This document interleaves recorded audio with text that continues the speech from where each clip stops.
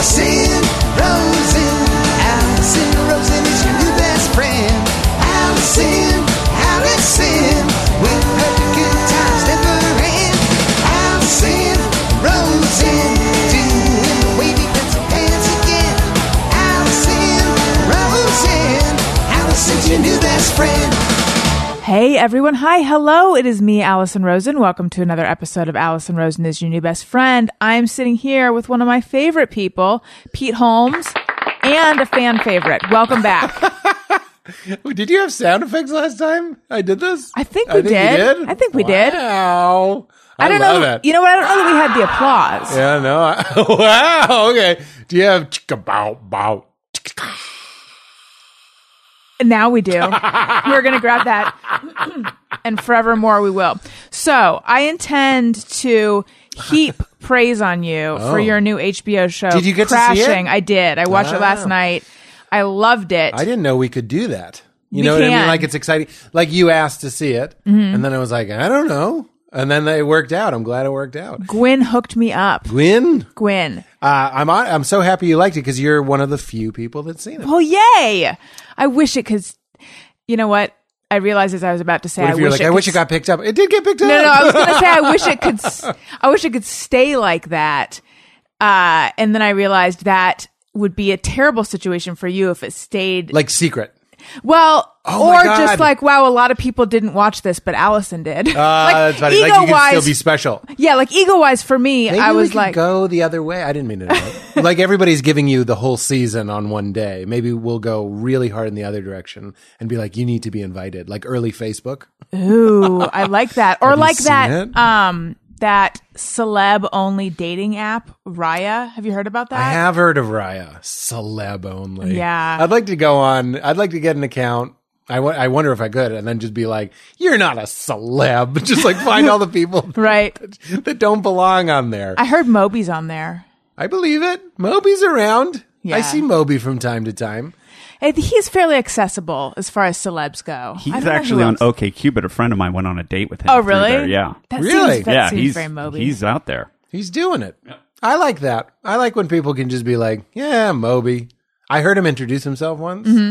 And he said, I'm Moby. I was kind of like, I wonder if he's like, I'm Dan. Like, Is that his actual name? Daniel Mobius or something. Like, I don't know. Oh my God. If your name is Daniel Mobius, but you go by Moby, I feel like you're selling yourself short. Yeah, Daniel Mobius is a better name. That's so cool. I'm Daniel Mobius. I don't know. But yeah, no, it would be fun to do some celeb-only dating because I only want to date other terrible people. Right. Are you also the worst? Do you also want to listen to me talk while you scan for something that makes you think of yourself? That sounds terrible. My girlfriend is proudly a non-celebrity. You know, the Damon route, Matt Damon? Sure. I like the Damon route. Sure. Not that I'm Matty D. Nobody is. No, there's only one. Except Matty D. Yeah. But, you know, I like that, you know, steady Eddie. Well, how is it for her dating a celeb like you? Well, I was declined from Raya. Is it Raya? Yeah. I don't know if it's Naya? Raya or Raya. Raya? Moby? It's Daniel Raya. I don't know if it's Raya or Raya. I don't know. It doesn't matter. I'm married, but I wish I could be on there just because I want to be accepted by them and I just want to see what's going on. Yeah, it's the verified checkmark of dating. Exactly. Val is the best, and one of the things that I really like about Valerie is she's the best person to give gifts, and so my life has elements of, wow, what a gift that we get to go to this thing or something, or see a movie before it's out, or whatever it might be. Okay, she's not jaded. That's what I mean, is she gets excited, and it's fun. I know it sounds kind of paternal, but it is fun to experience things through her excitement. Because I'm like, although she's starting to kind of come over to my side, I'm like, we could go to that party, and we'll see famous people.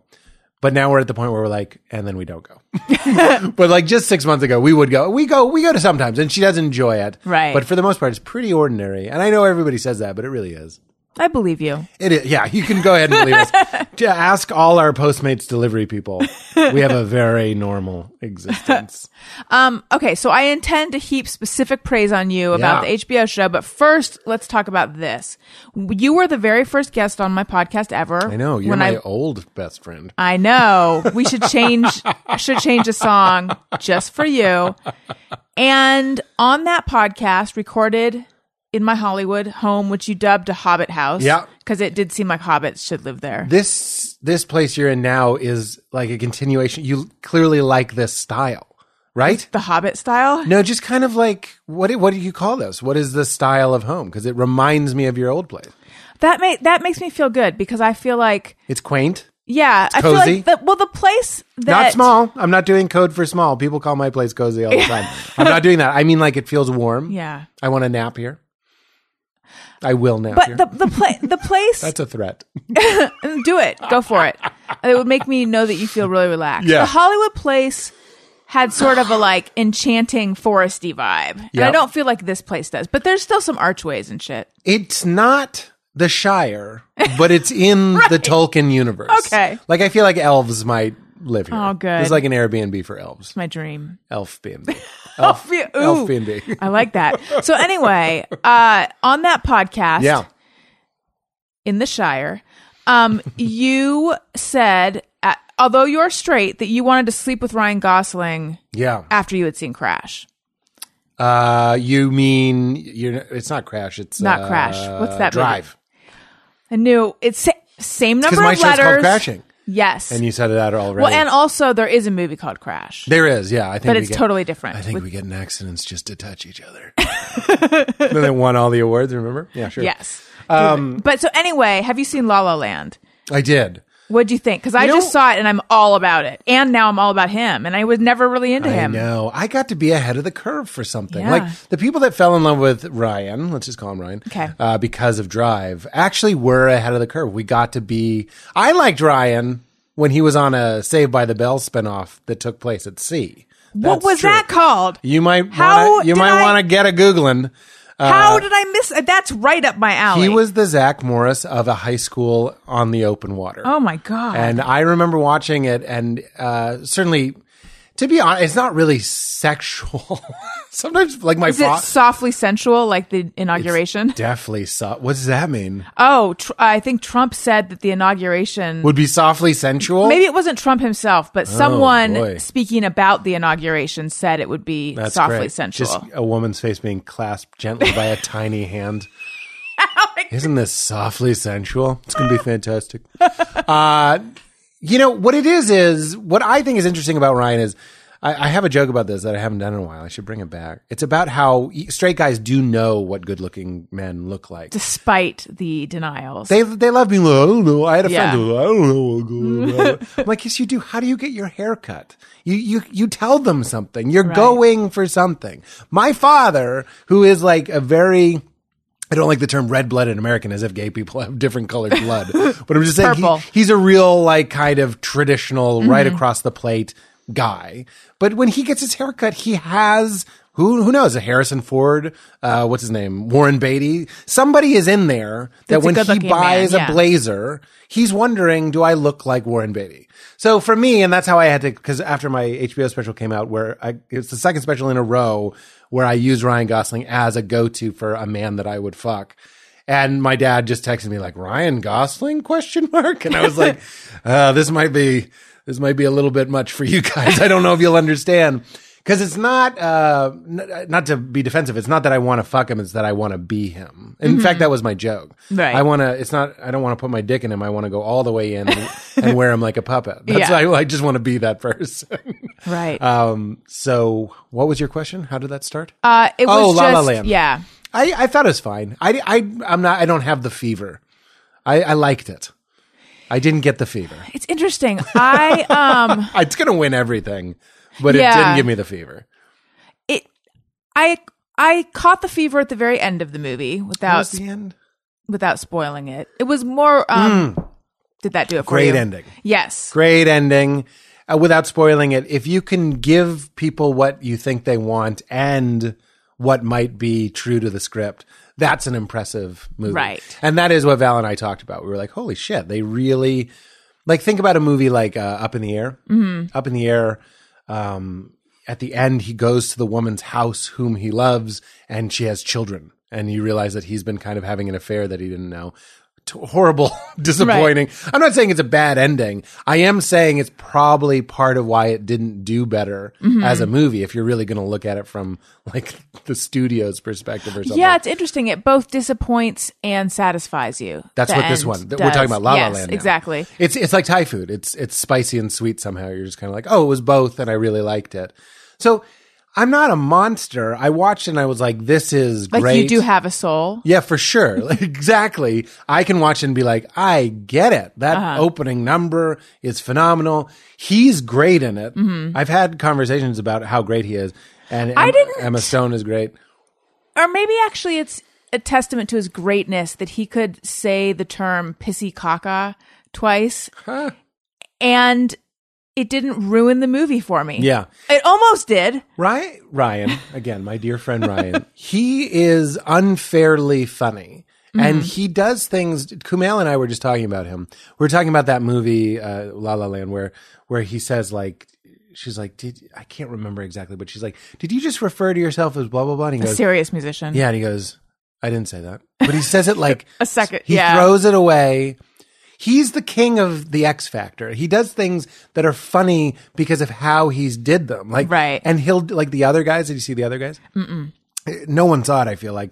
He does like 15 of them. Those things where the joke is how he opens the door and it closes on him and he opens it again. Right. And the timing of how he's talking while that's happening. There's like 15 of those moments. Having just done an HBO show and 8 episodes, I was trying in every episode to get one. They're so hard to get where you're like, and the way that I pick up the thing when the thing, and then this goes by and I say it perfectly. He's a like virtuoso. Subtle physical comedy involving timing. Is that involving time and knowing when to play it super straight, and that's way funnier. And right. He's so funny when he does it straight.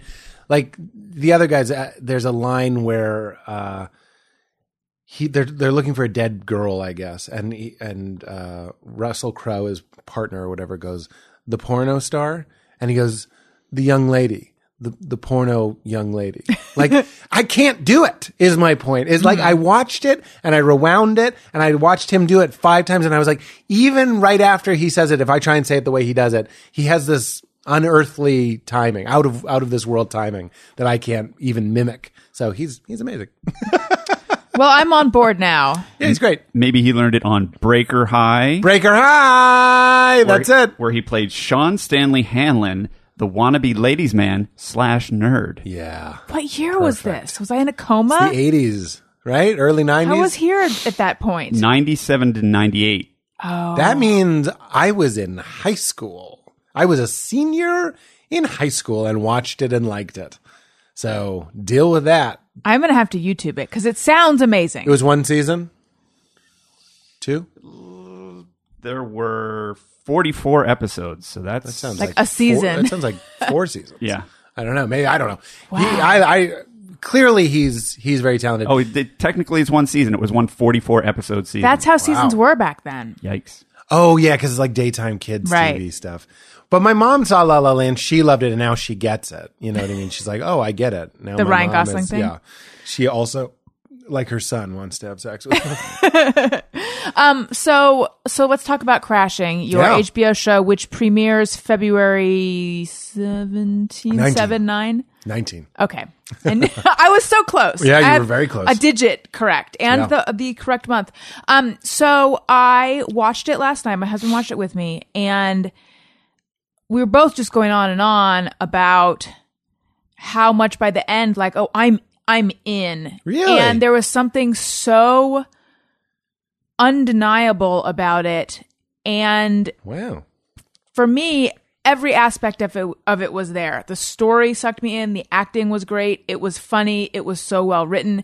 Because I feel like I've seen so many shows where I watch the first episode and I'm like, I'm not giving up on it yet, but I'm not in it yet. Sure. You know? Or like I watch it because I like the person, but how did this script get this far? Do you know what I mean? Exactly. Whereas there was, I had no reservations. Oh, that's such a great compliment. Thank you. And I feel like that's so rare. It's so, and it's such a pleasure to know the person that created that thing, because it's so much easier to be able to say all of that. Yeah. Oh, that's great. So Thank you. I loved it. Pilots are tricky, man. Yeah. I have a new appreciation for the perfect pilot. What did I just watch that I thought, 11/22/63? Oh, I don't even know what that is. It's the James Franco goes back. It's a Stephen King story. Goes back in time to stop the assassination of John F. Kennedy. Oh. The pilot is like Breaking Bad level of like, holy shit. Was this even a pilot, or did they just buy the whole? I don't even know if it was a pilot, because it's like an hour and a half, hour 40 minutes, and it's perfect. So now I am like you. I'm on the search for those perfect pilots. And when I wrote the pilot, people would be like, this is great. This is like a friend of mine, Tripp, was even like, this is the perfect pilot. And I read all these pilots, and you don't really believe it until somebody told me something really nice, that was really applicable rather. They're like, a show exists 3 times. It's like the way you write it, the way you shoot it, and then the way you edit it. It exists. And maybe even there's the 4th way, which is the way you pictured it at the beginning. So to have it get to the end, and have it still be something that you liked is really great to hear. So what I wondered when watching it, and you tell me how much we can reveal about it. I know a lot of your backstory, so I know that it's largely autobiographical. In its essence, absolutely, yeah. But I was wondering, like, how autobiographical is the pilot really? I know that you were married and your wife was having an affair. And you guys lived not in the city. Right. So, I mean, all of that is in there, but the specifics of... That's about it. Okay. It's not... it's almost like I wrote a myth. I'm really into, like, myths and metaphors and stuff. This process helped me understand why people tell non-truths to convey feelings more accurately. So we could have made the show. It would have been, I think, legally a nightmare, because you can't really take a true experience and just put it on the screen and be like, deal with it. You know, that's why they always have that thing where it's like any similarities are coincidental, that sort of stuff. And then like that heavily winking, any similarities exactly. are coincidental. Like the beginning of Forgetting Sarah, at the beginning of 500 Days of Summer, because especially you, Becky Dickinson or whatever. So it wasn't that. It was like I had the feeling of a guy, a religious guy who married the first person he ever dated and slept with, obviously. And then she leaves him. So I had that as something that happened. That's real. And then the way that you try and get at and convey that feeling is with a bunch of lies. You know, like the way that it comes out in the show to my parents is way bigger than what actually happened. But you're like, but it was like this. It felt like that. It felt like that. And that's such better storytelling than just doing, we could have done like a real indie thing where a heartbreak is like waking up and you think she's there and she's not there. And maybe that would have like been a small lovely, moments. we could have done that. We went like, what is the essence of a breakup when you're very inexperienced? You're not a good comedian yet. You don't know anything about the world. Like Artie says in the pilot, he goes, Babe in the Woods. We're like, that's what the show is. It's a babe in the woods. And how do we convey that quickly? So it is based on a kernel of a real thing. But it's really the emotion that I drew from the most rather than facts. Like the wife character is very different. My parents are pretty different. The guy, everybody else is very different. It's very different stuff. It's interesting. You know, I have a journalism background and I'm very, in terms of writing, very oriented toward nonfiction and toward like, I want to translate what I just experienced into words and find like almost shine, you know, with like a prism, like find all these different angles on it that people didn't notice, but really like wring the most truth out of something that I just experienced versus my husband is much more of a storyteller, fiction, and he's always, and like I have sort of a block about my writing fiction myself. I've done it before, but it's always like, it's like a few details were changed. Right. For the most part, it was nonfiction. Pretty much, yeah. I mean, someone else would think it was fiction, but I know. Yeah. And he's always saying that like if you could free yourself up, I think you would find it so liberating to write fiction because you, kind of what you're saying, you can get at the emotional truth of something. It can actually be more effective. Yeah, it can be more effective than telling the literal story. Have you always known that? No, this was a new experience for me because I think initially the first draft, and I wrote, I think, maybe 12 drafts of the pilot. Maybe Wow. it's either 12 or 16. It was a lot. It was a lot of rewriting, a lot of showing it to Judd Apatow and getting notes and rewriting it. And if you read the first one, it was probably it was. Who are we going to ask if not me? It was Yeah. way more. John Mulaney. You probably did read it. It was way more factual. Like the names probably were even similar in some instances and all that sort of stuff. Cause I was just doing it almost like a journal. Like I Right. remember this happening and this happening. And then slowly that's what they always say about writing. It's killing your darlings. You know, there's this moment where you're like, well, we have to do that. I mean, that's so who we were. But then the character of the wife starts to change. It's Lauren Lapkus now. And now we're writing it for Lauren and how she's funny and how she talks and how she is. And we're changing where we live and we're changing my situation and all that sort of stuff, like where I'm at in comedy and everything, making me even newer, I think. Right. But it was new. I didn't expect to get an end result that was more true with fewer facts.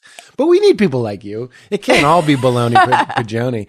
You know, like, I don't know if you heard that NPR where the guy went to, I believe it's Shenzhen, China, anyway, where they make all the iPhones and stuff.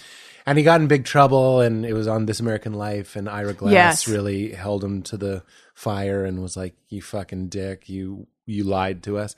I remember when that happened, because the guy told these stories, he was very eloquent, and he was like, I went and the guy took my iPad and with a crippled hand, because he had been manufacturing iPads his whole life, he cleaned my screen for the second time, you know, because that's what he did. He cleaned screens with toxic chemicals, and he talks about his claw hand swooshing back and forth. He had never seen one turned on before. And that turned out to not be true. And I remember, first and foremost, I'm not an idiot. I understand that journalism should be journalism. If I were that guy's lawyer, because he went on and he was kind of like, look, like he kind of floundered, and it was embarrassing and hard to listen to. The weird thing about that story is when it came out that he was lying, that he made up a narrative, we just threw it away. You're using a MacBook. I have an iPhone. We're all using Apple products constantly because we were all off the hook. We all were like, well, you lied, so let's just go back. No, there's still nets on that building to stop people from killing themselves. He didn't make that up. He didn't make this up. He didn't make this up. He embellished. So, but I remember that story, and I got the message so much more clearly because he embellished, because he made it. I wish he had said, this is fictionalized. Right. But based on true events. Exactly. But there's no category. Yeah. I'm not going to do what I do on my podcast and bring the Bible in, but there used to be a style of thinking that was not true or false. It was the middle way. What was that called? It's Semitic storytelling. It's what the Gospels are. It's what I would say the Old Testament is as well. It's this sort of like, it's about the feeling, not the fact. But it's different than allegorical?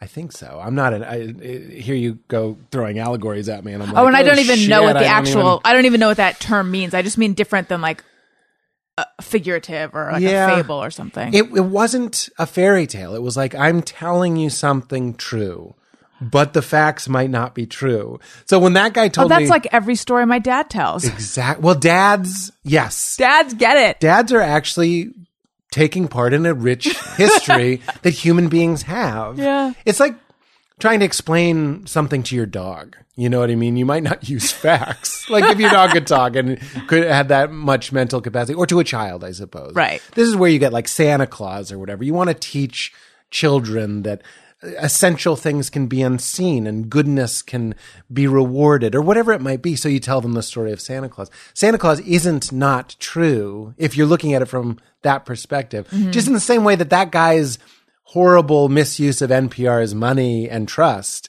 was still kind of true. Right. Yet we all just went, well, he made some shit up. Let's continue not caring about the workers in China. Yeah. But I'm like, no, just re-release the story and be like, some of the facts have been changed into a myth, into a story. And then would be like, but for some reason we don't, going back, we don't have a category in our brains culturally for things that aren't necessarily factually true, but are true in their essence. Right. We want to know if it's bullshit or not. This is the age of reason. Can we build a bridge with these blueprints or not? No, you can't, but it looks pretty on the paper. Well, this is bullshit. You know what I mean? Like, and I get it. I don't want a doctor that went to mythical medical school.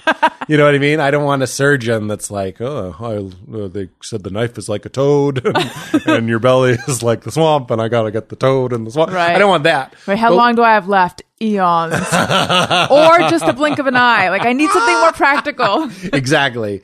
But unfortunately, one of the things we're losing is that space. And entertainment can be one of those places. Like, it's fun to do a show that we say, like, look, this isn't really what happened, but it is when I watch it. And the number of people that I know that had kind of that starter marriage, especially religious people that got married because they had sex with somebody or they wanted to, more likely, that they can watch this show and go, like, that is what it feels like. It feels lonely or weird or funny in this way, even though none of it literally happened, or only some of it literally happened. That's a long way to make people not interested in my show. No, they're going to love it. And now a reading from Socrates. Well, now I feel like is pedantic the right word? Because now I want to ask about what an allegory is. This podcast should come with a glossary. Yes. But like a pretty basic one. Yeah. Just for the words that we didn't remember. Because now I want to ask about your real life experience of these things. I'm happy to talk about that. Yeah. Well, so in the IRL. pilot, Not IRL. not IRL. In the pilot, Artie Lang is a big part of it, and he's fantastic. Yeah. Was there an Artie Lang like character in your life? The true impetus for the show. So the idea of the show is a young guy, youngish, is married to the first girl, like all that. His wife leaves him, and then he's kicked out. He has nowhere to go. He has no money, and he's not even good at comedy. Mm-hmm. And he's kind of caught in the unlikely safety net of the comedy scene. All these like degenerates and deadbeats, and I say that with love. These are my friends, but you know, some of them are rough around the edges, like Artie Lang, for example. So it wasn't Artie, literally. I met Artie when we did the show, but in real life, when my wife left me, the first person I called was Nick Kroll, because I was just like, he's just one of those guys that knows everything. And you're like, does anybody have an apartment? I didn't even tell him my wife was leaving. I was just I wish I had a transcript of the phone call. So you weren't really friends with him yet then? We were buddies. Okay. That's kind of the point of the show. Again, that's one of the essences that we're trying to get across is here's a guy in one foot in the shallow end of comedy. Mm-hmm. And how many people do you know that have one foot in the shallow end of their passion, of their dream, of the thing that seems too big to dare to go for? And that's where I was, and that's where I am in the show. And then some sort of tragedy pushes you in the pool.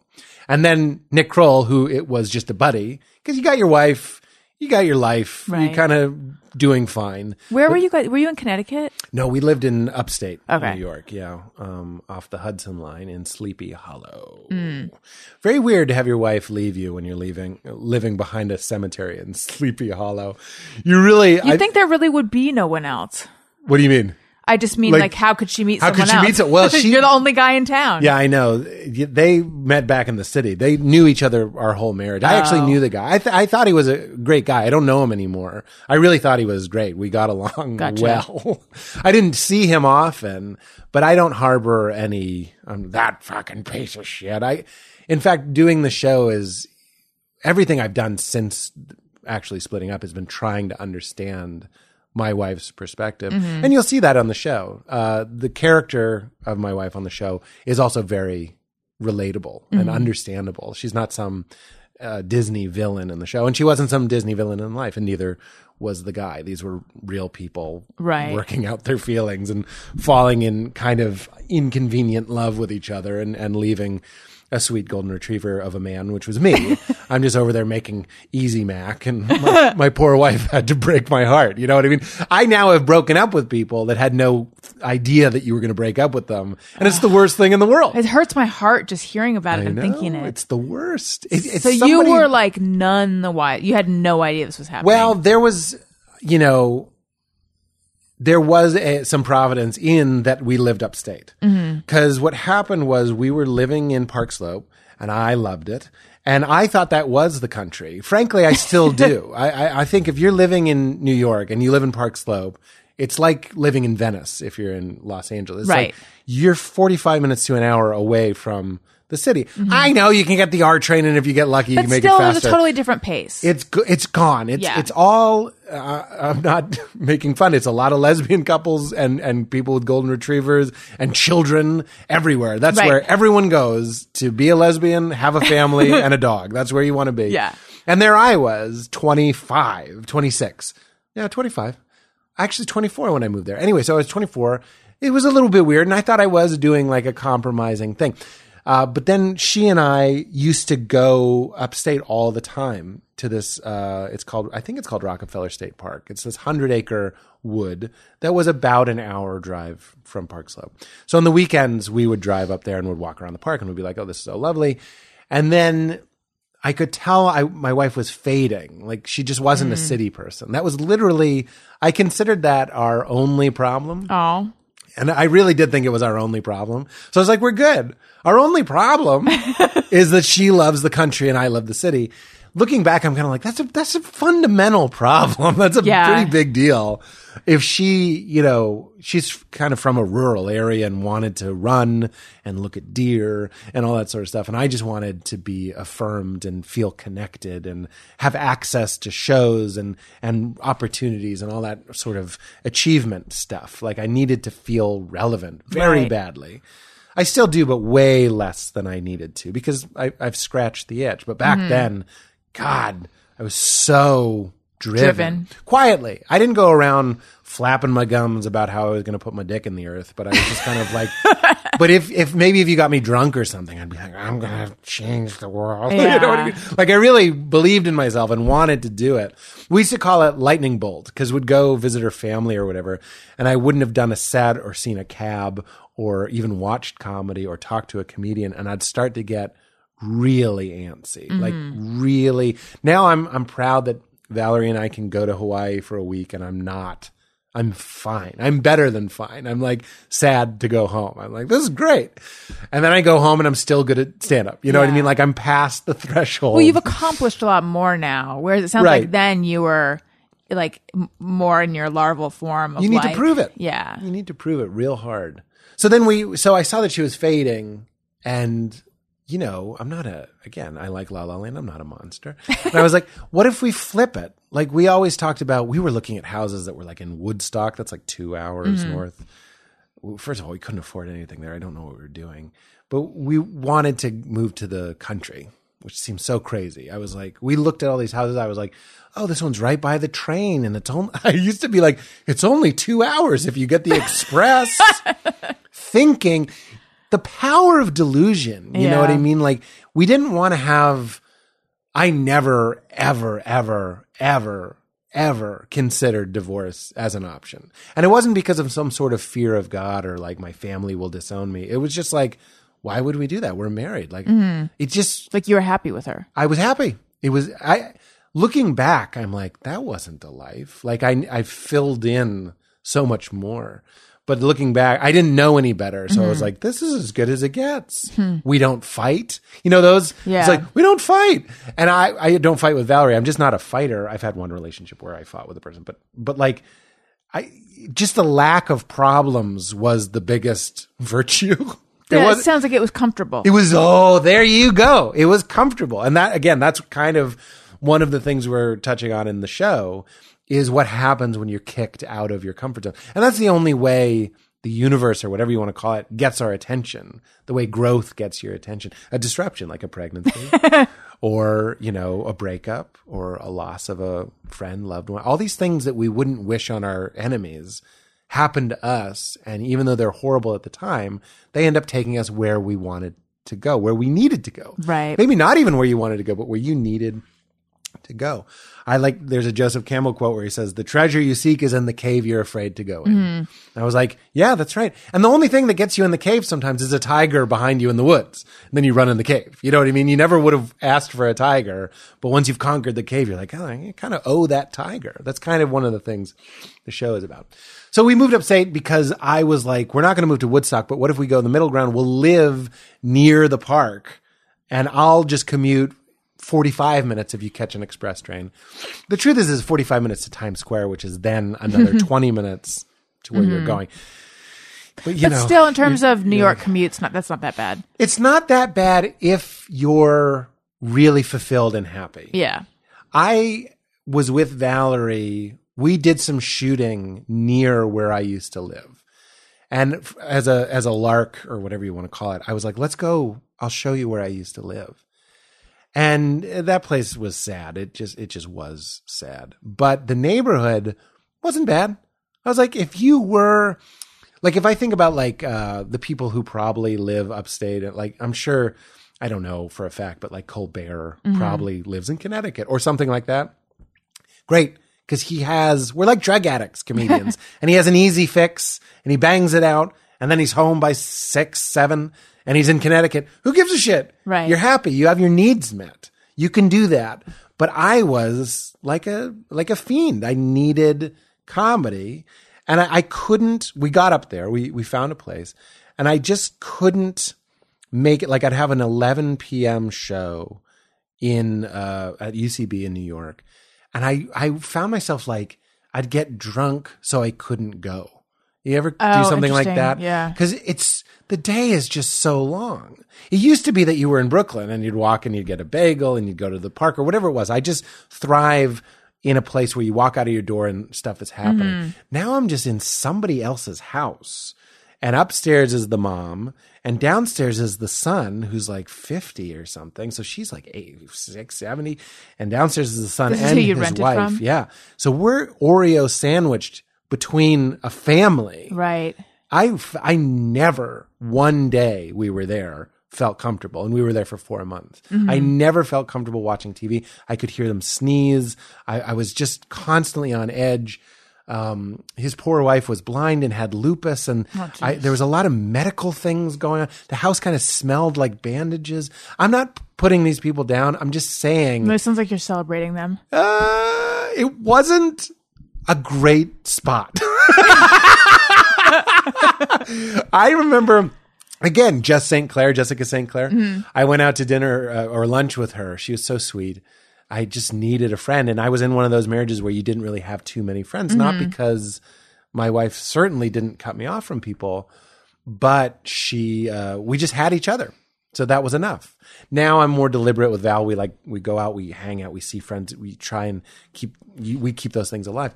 But I didn't have any close friends. So then like Jess St. Clair went out to me and went out to lunch with me. And I remember that was one of the times, I don't want to be too sad, that I cried. I was like, the house smells like bandages because everyone in it's dying. And I just started, it was like the saddest thing. And I hadn't admitted it. This is pre-podcast. This is any way to vent and be heard. Right. So I was just a dying, quiet person. Yeah. And my wife was very distant. I wasn't seeing her very much. This is in real life, by the way. I wouldn't see her very much. And we were kind of like ships passing in the night. She'd come home. I'd be leaving. I'd be miserable. I'd come home. She'd be asleep. Fucking sad shit. I'd jerk off, have a bunch of scotch and like go to bed just because I was home alone, sandwiched in the death house and so conflicted. I had never had complex feelings before where I was like, I need to get the fuck out of here. Yeah. I really thought I was dead. I really did. I thought I had died and that I was in some sort of weird purgatory place because it felt like Lost. It felt like this is a dream. I would lay on my bed and try to wake up. I know that sounds crazy, but that's interesting. It's how far off I was. Yeah. And then when she told me she was having an affair. Oh, so that's how she told you. That's how you found out. Eventually she told me. I made it 3.5 months and I was like, we need to go. Like, I was like, I'm sorry. Like, back then we were kids. I was 28. She was 30, I guess. And breaking a lease seemed like a really big deal. You know what I mean? Like, you were like, you can't break a lease. They'll throw us away. Charge you for the whole year. Yeah, exactly. They're going to kill us if we break the lease. So that seemed like a divorce in itself. I was just like, we got to break the lease. I'm sorry. I'm dying up here. And she was like, okay. But it was like in this weird way. I just didn't feel close to her anymore. We weren't having sex anymore, really. I mean, we would occasionally, but we just like whatever we had. If it was like a beam of light, there was just a piece of cardboard in between. It just wasn't reaching either of us. Right. So we're both lost. We're both in pain. What was her job? She was a teacher. So she was having the affair that whole time. So we moved upstate in hopes of making our thing better. I remember when we broke up, I was like, why did we move upstate? Why did we do that? She was already having an affair? You knew I think Right. it was just starting. And she was like, I don't know. I wish I hadn't. Like, I'm sorry. But why I call it Providence is it was great that we were upstate because when she told me about the affair, she took me out to dinner. We drove upstate. It was fucking terrible. Yankees traffic. Get upstate. And she had a list and she read it to me and she says she's cheating or whatever. Wait, what was the list? I remember the way that she phrased it. She said, I want you to be happy. Like, I love you and I want you to be happy. You deserve someone who really loves you. And I like responded. I still had no idea where it was going. I was like, thank you. I love you too. Like, just didn't know. I know. It's heartbreaking. And then she's like, I don't want to be a cheating wife. The list was called Things I Know for Sure. Dramatic. I know. But I really do sympathize with her. Yeah. I was the puppy you had to drown in the river. You know what I mean? And it's terrible, but that's fucking life. Why would anyone sometimes. do that to a puppy? Because the puppy didn't light your fire. Yeah. And I'm not just talking about fucking. That's the last thing I'm talking about. We were okay in that regard. Again, I clearly didn't know what I was doing as well as I do now. I just mean I've had more experience. That was the only person I had sex with. Yeah. But it wasn't a sexual problem. It was just like the biggest thing I learned is you don't, and I say this as much as I can, because this is a message that I feel like a lot of people need to hear. You don't have to hate someone to break up with them. It doesn't have to be ugly. I don't have to be a drunk. I don't have to hit you. You don't have to hit me. Nobody has to throw plates. Nobody has to hate your parents. Not one person wants kids, the other doesn't. It doesn't even have to be toxic or dysfunctional. That's It right. can just be the wrong fit. My therapist said the funniest thing. He goes, if you don't want it, you don't even have to give a reason. It can just be like, you know what? I'm going to bounce. And it's not unkind. I just love that he said bounce. Yeah. It's not unkind. I'm all for working through things. Valerie and I are committed to each other. We want to get married, all that sort of stuff. So it's not like first sign of trouble, like peace. I believe in investing in something. But once you've figured out that someone isn't your bliss and you get that, it's like the easterly winds are blowing and you're like, I think there's a better life for you and a better life for me.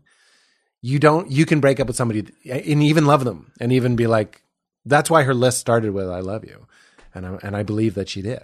And I loved her too. And I do love her. I'm not just saying that to be a good guy. I have love for her. I also have other feelings as well. Like Right. I'm still human. I can be like, hey, that still hurt my feelings. But I understand. So she tells me, and then she said, I don't want to be a cheating wife. And I go, so don't be. That's what I said. Then she was real quiet. And then I was like, is it somebody else? And then I asked if it was a comedian. And she said no. But I was like, clearly, comedians are the most interesting people in the world. You have to be with another comedian. It wasn't a comedian. And then the reason why, this is the long way to say, the reason why it was good that we had moved upstate was because when she told me, I was actually 80% shocked. Might have even been 70% shocked, 30% relieved. Oh, that's so I was interesting. like, oh, I thought I died. Like, I never told her that, but I was like, I've been praying to God to wake me up from this demon dimension because you, the person who used to look at me and see me, hasn't looked at me. You know what I mean? You've been gone. You've been Right. elsewhere. And I didn't understand. Like suddenly it makes sense why you felt that way. Yes. Oh, of course. Of course you cried while we were having sex the last time because you're in love with someone else. And I hate it here. Thank the living Christ that I had something to hate because I wanted to be with her. I thought I did. You know what I mean? Because that's definitely not the decision I wanted to make, but I wanted to get the fuck out of there. So it was this terrible way out. I know this is a weird analogy, but I thought of it like in the moment. there was a type of torture in the medieval ages that's so gross. They'd put a cage on you with rats in it. I'm not even going to explain this. No, and then they like shine a light or something. Well, they heat up the cage and the Ugh. rats burrow into I didn't know you. that's true. I don't know if that's true, but I felt like one of those rats. I was like, I don't want to burrow into this guy. I like this guy. No, I'm just saying it's gross, but it's my only way out. And I was like, at least I'm not in that burning hot cage. So now you've seen the show. None of that's in the show. It's Right. a different story. Yeah, different dynamic. But that's the real story. And then you call Nick, you call Mulaney, and then all of these friends, TJ Miller, who is on the show.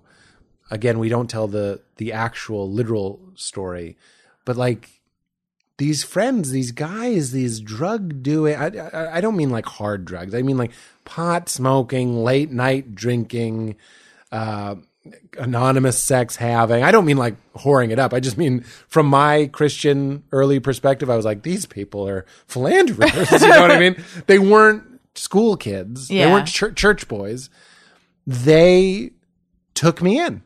Suddenly, TJ's like, come with me to this movie shoot and I'll hang out with you every night and we'll hang out. And that was kind of, many years later, I was like, that seems like a show to me. That's so sweet. Yeah. It's that like they really took you under their wing. That's what it is. So here are these people that we know in a certain way. And Artie, by the way, he didn't literally take me in, but I have no doubt that Artie, seeing a person, the way it happens in the show is he sees me do stand up and I'm talking about my wife leaving and he has sympathy for me. But he doesn't think it's real. He just thinks it's a terrible set. Yeah. Also doesn't believe it's real. Yeah. But, I know these guys. Comedians really are, and I don't say this to exclude other people. It's more to celebrate the beauty of the camaraderie of comedians. They really are like a species. And if somebody comes up to me and they want to talk, I wish I could give them my full love and attention just because they're another person. But when they mention that they're a stand-up as well, there's just this like, oh, how many tours have you done? You know what I mean? It's almost like being in the army or something. And you care about them. And that's one of the reasons I do my podcast is there's so much advice for young stand-ups is I was like, because I care about feeding my people. You know what I mean? I want them to do well. I want them to avoid pain. I want all of us to avoid pain. But with comedians, I can help a little bit more. In the pilot, someone suggests that you quit. Yeah. Did that ever happen to you? Yes. Not as directly as in the pilot, but there were nefarious types. The show is also this exploration. The scene in New York has changed a little bit. When I was coming up in New York, it felt a little bit harsher. Of course, that could just be projection and perception. It just seemed like everyone was an Atlas-sized giant, and they were all terrifying. There seemed to be more ball breaking back then, and there would be people that would be like, you don't really have it. You got to get out of here. And they might be joking, they might not. But then there were the guys that like were not kidding. I was just talking about a guy who used to fuck with the young comedians so hard. And someone was like, why are you such a dick? And he's like, if they quit, it's one less person in my way. That's the guy's response. He died. Would I know who this was? What's that? Would I know who this guy was? I don't think so. It feels, somebody just called me on this. It's like, I feel bad because he's dead. If he wasn't dead, I'd be like, his name was Todd Lynn. He was a funny guy. He was not nice to the young guys. It might have been an act. He might have had a heart of gold. I'd like to think he did, but there was no evidence for it. Right. So that sort of stuff would happen.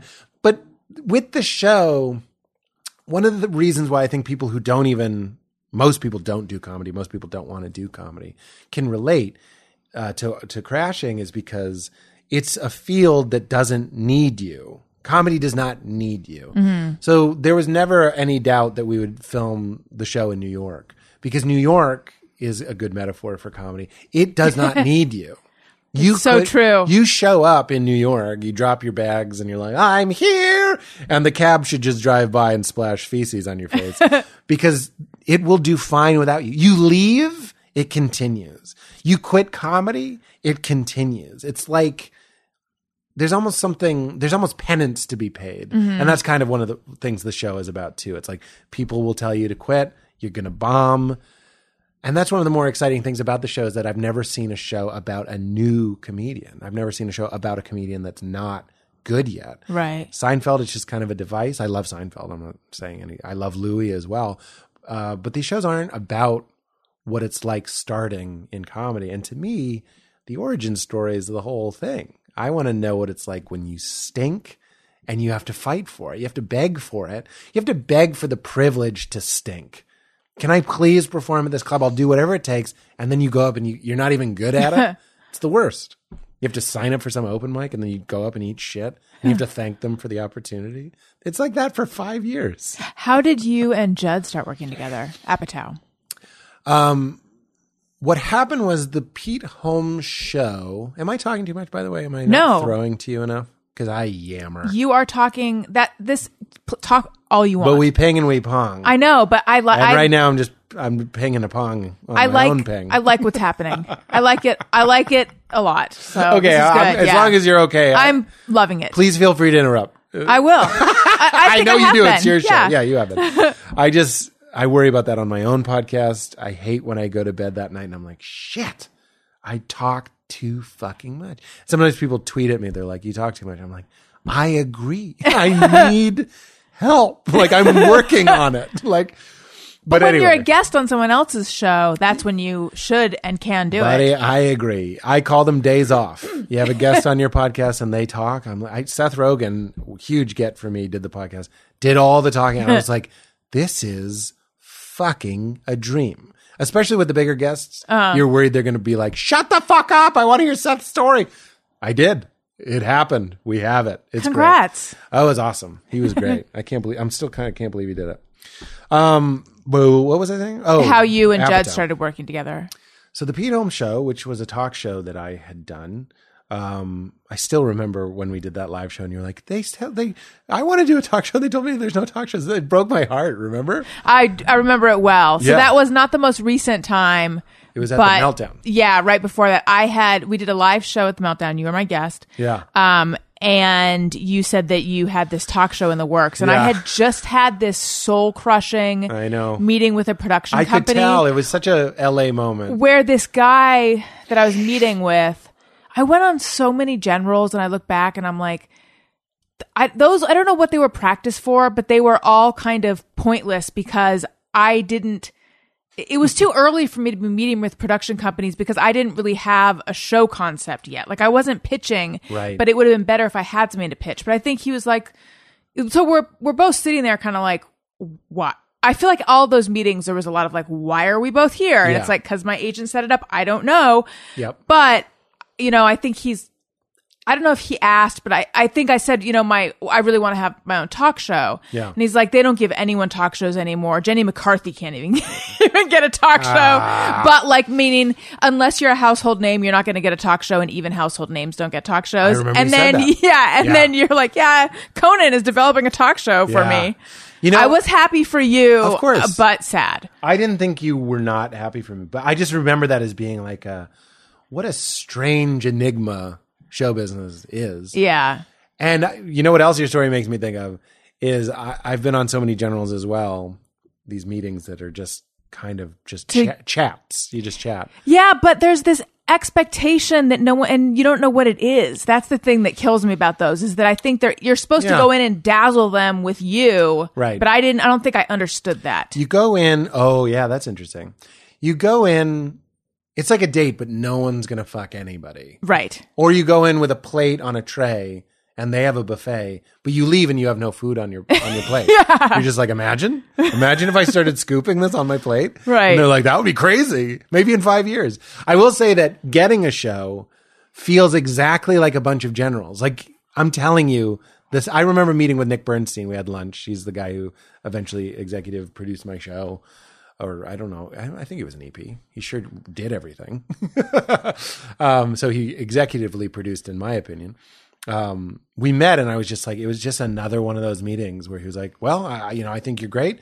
I've been trying to do a talk show for 10 years and I've been knocking on Conan's door. Now they're finally looking for one. And I think you'd be the great host. And we're talking and I'm like, yeah, great. I left and I was like, all right. I just went home and ate a sandwich. You know what I mean? I wasn't like, I got it. Cause I've had so many meetings right. where they're like, oh, a movie with you would be cool. And you're just like, all right, dipshit. And you leave. Yeah. You jerk off and you go to bed. Like nothing happens.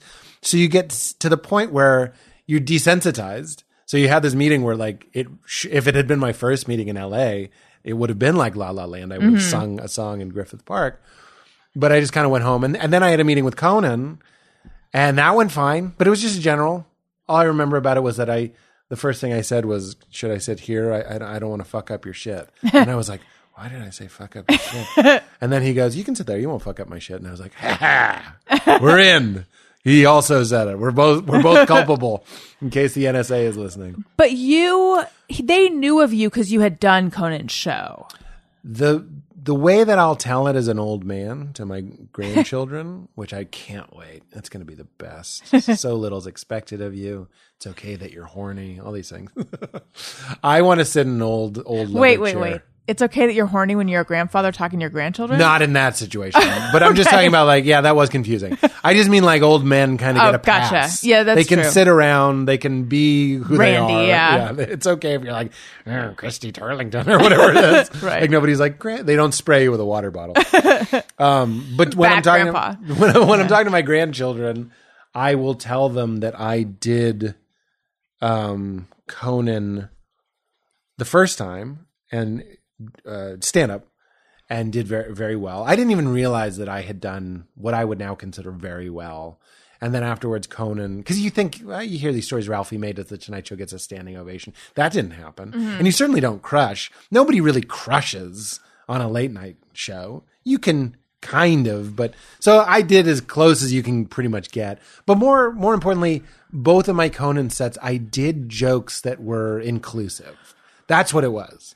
And I went through a bad breakup. I don't know if this had anything to do with it, but I started taking better care of myself. If you watch my first Conan, I'm like 275, 280, like the biggest I've ever been. I'm essentially wearing a smock.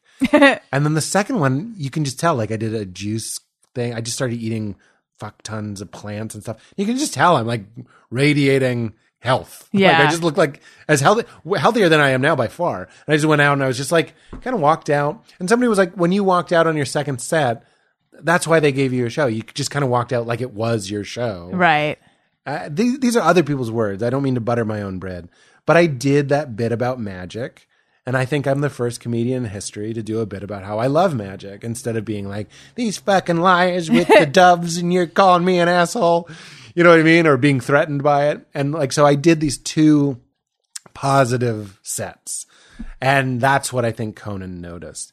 And then JP Buck, who I remain incredibly grateful for, JP is like in the special thanks to my special, and he'll always be in every special thanks, is because he's the one that put the list together. Conan was like, I want to settle in at TBS more. One good way to do that is to put somebody, behind me. Like, let's build a franchise here. So they put a list together, and I still kind of can't believe it. I was the top of the list. And then I meet with Conan. It's just a general. I just say, I don't want to fuck up your shit. But then we just talked about Boston. We talked about being tall, whatever we talked about. It was very casual. It's another one of those nothing happened. But Conan said, he goes, I don't know what it is about you, but when I'm near you, my comedy tuning fork like vibrates. Like it starts. Oh, what a great compliment. I agree. So I drew on my parking pass for Warner Brothers, I drew a tuning fork with a Sharpie and I put it on my wall. And that was it. I'm not trying to be like, oh, how humble and unassuming. I'm telling you. No, yeah, I'm not getting that at all. Because you are, that's so funny. I'm kidding. No, what a good joke. But I'm telling you the way that you feel, where you're like, and you had a general, it was with Conan, it was awesome. What a thrill. But you didn't go home and go, I'm getting a talk show. Right. I think a key difference, and granted we have very different careers, but my generals were with people who were basically unfamiliar with me other than they'd Googled probably. Yeah. And I think that they were too low to be in the position. They didn't have the power to actually create anything. No, we went on the same generals. Okay. We went on the yeah. These were the breakout generals. Right. These were special generals. These were outliers. Yeah. But they felt exactly the same. I see what you're saying. Yeah. Except you were like, well, this is a decision maker. I hate that term, but this is a decision maker. This Right. Is get It's me a in a real room with a decision gatekeeper. maker. Yeah. But you still left in LA, for better or worse, had taught me that nothing ever happens. That is the lesson to be learned in this town, I think. Yeah. Well, there's that's not true. I understand. There's a healthy way to surrender. I don't mean give up. I mean surrender to like the things you can't control. And you're just kind of like, all right, this town has a tendency. Who said it? It's the only town where you can die of encouragement. It's true. So it wasn't that I was callous or jaded or even bitter, but I didn't expect anything to happen. The next meeting we had was me, Conan, and Nick, and my manager, and Conan and his producer, Jeff Ross, not the comedian, his producer. And Conan's sitting to my right, and he's like, well, we want to go to TBS and say we've been looking for a guy and that we found him. And I literally was like, who is it? I didn't say that, but I was just kind of like, I told the story later on Conan that I was just sitting there acting normal, but inside it was like midnight at Disneyland. There was just fireworks and Tinkerbell flying around because I was so excited, but also just like, wait, that's how, talk about stories, telling stories.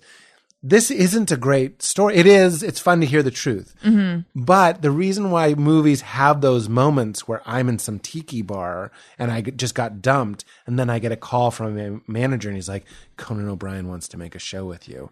There's a reason we tell that because that's how it feels. Right. The truth is I'm on a couch on the Warner Brothers lot and it's kind of said nonchalantly. That's also interesting. But you're going to have to push in on me and play like, wouldn't it be nice if, you know what I mean? You're going to have to find another way to convey the emotion because the plot doesn't necessarily do it justice. Right. Anyway, I didn't expect to tell that story. I love talking about it. That show went for a glorious 80 episodes. Sometimes people go like, why do you think your show failed? And I'm like, You're like, I didn't actually. I don't. I know. Am I supposed to? But I don't see it as a failure at all. I look back on it so fondly. I learned so much, and I really had a lot of fun. Like when it used to be on YouTube, we're trying to get it back on some platform. But when it was on YouTube, I would watch it occasionally, usually while high, and I was like, "This is funny to me," and that's success. You know, you go like, "I don't give a shit. We didn't compromise. We didn't turn it into a can of Pepsi. Maybe we." Couldn't have, even if we tried. We just made the show that really was the Pete Holmes Show. This is what my interests are. These are who my friends are. These are the jokes that I like. And I could watch it. And because we did so many of them, I actually forgot the punchlines. So I'd be like, this guy's funny. I like this guy. It felt like another person. So we did 80 episodes of that. And we taped them. By the end, we were doing 9 episodes a week. And that was a lot. Wow. And it was because we only had the stage. There are all these cues that the network didn't really give too much of a shit about us. I'm so grateful to them, but you get these you smell a little shit in the air. And you're like, oh, they're only letting us use the stage for like 3 weeks. So we have to tape all the episodes in 3 weeks. And like the second you finish, they start tearing it down and building, Big Bang Theory sets or whatever. No offense to that show. Why am I so sensitive? Big Bang Theory sets. They're huge fans of this podcast. So good that you said that. I don't want to offend Johnny Galecki. Yep. No. I actually met him. He's a sweet guy. Anyway, we did the show. Show ends. Show's canceled. But because we taped so many in advance, it was still going to air for like 3 months. So I was in this weird place where we're not going to announce that it's canceled for 3 months, but I know that it's canceled.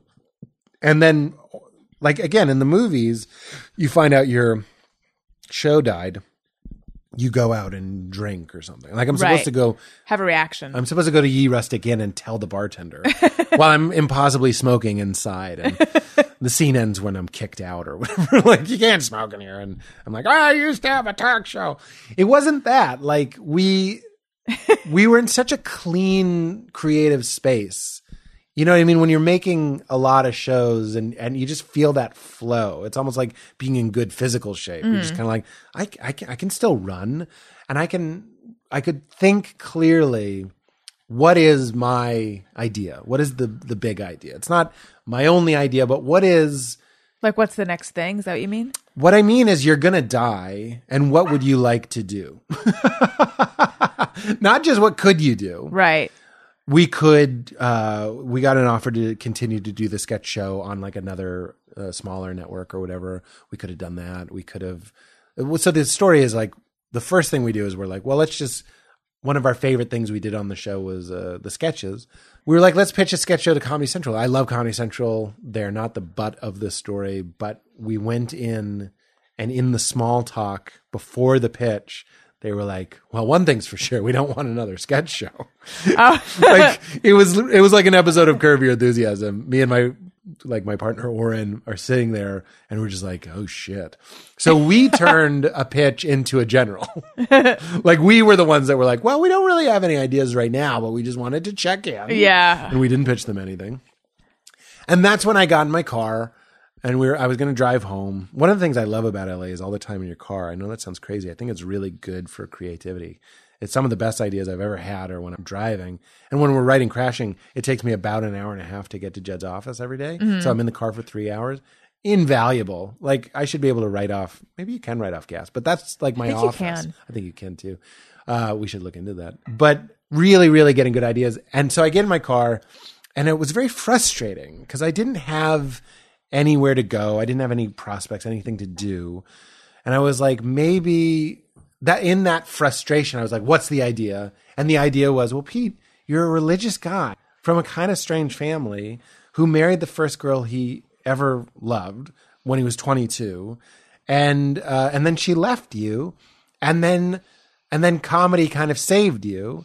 And then in that moment, I was like, well, that's what's been missing is the engine of the show, which is, it just kind of hit me like a revelation. I was like, every episode's a different comedian. It was like, you stay on a different couch, you call it Crashing. Like it just kind of like came into my mind. This was a Wednesday, maybe a Tuesday. And I was just like, this is a heartfelt coming of age story about comedy. I was like, I gotta pitch it to Judd. This is where... Did you know him yet? He had done my live podcast. And he had done a segment on my talk show. So we had literally hung out twice or done two things together. And that was Dave Rath, my manager, knows Judd. So that was one of those things. It's so funny. I like to tease my manager, and he's just because we're friends too. So we kind of tease each other. And then I was like, but he really did come through with that Judd thing. Like he really was like, oh, I think I can get Judd on your podcast. That's why I'm like, that's why you make 10%. You did 10%. You got Judd to come to the podcast. I did 90%. That's why I make 90%, because I did a good job on that podcast. It was me, Kumail, Chris Gethard, and Todd Barry. Kumail just did a movie produced by Judd. Chris Gethard is doing a one-man show off Broadway called Career Suicide that's going to be an HBO special produced by Judd. Wow. And I'm doing a TV show with Judd. Todd Barry remains amazing, but he kind of doesn't make the story perfect. It should be like, and Todd is currently doing whatever. Todd is currently continuing to be an amazing, great comedian. But it was the most productive podcast in podcast history. So I was like, could we pitch him this idea? And he was filming Trainwreck at the time. And I think it was a Wednesday, and I flew on Thursday to New York to come back Friday. Because they were like, he's free. He can give you 15 minutes. Talk about a grandfather story. Jeez. He'll give you 15 minutes at like 6 a.m. on Friday in New York. And I was like, God, this sounds like a story. You know what I mean? You know that feeling? You're like, oh shit, I feel like I'm in a short story right now. Yeah, like you have to go now. It was so romantic. I don't mean obviously sexually romantic. Right. It was like, this is a romantic story. This is an amazing story, a classic story. And I bought the ticket. I flew out. Of course, I'm just thinking about the pitch. Went to the thing. We talked. Did you go alone? I did go alone. We talked for 14 minutes. In the 15th minute, I tell him the show idea. He likes it. Again, it's not like a backflip, firm handshake, my word is strong as oak, Jerry Maguire kind of thing. Right. It's like he goes, I like it. Let's keep talking about it. And he goes, the first thing he had me do was write a purge document, right? Everything you remember about getting divorced and getting into the comedy scene.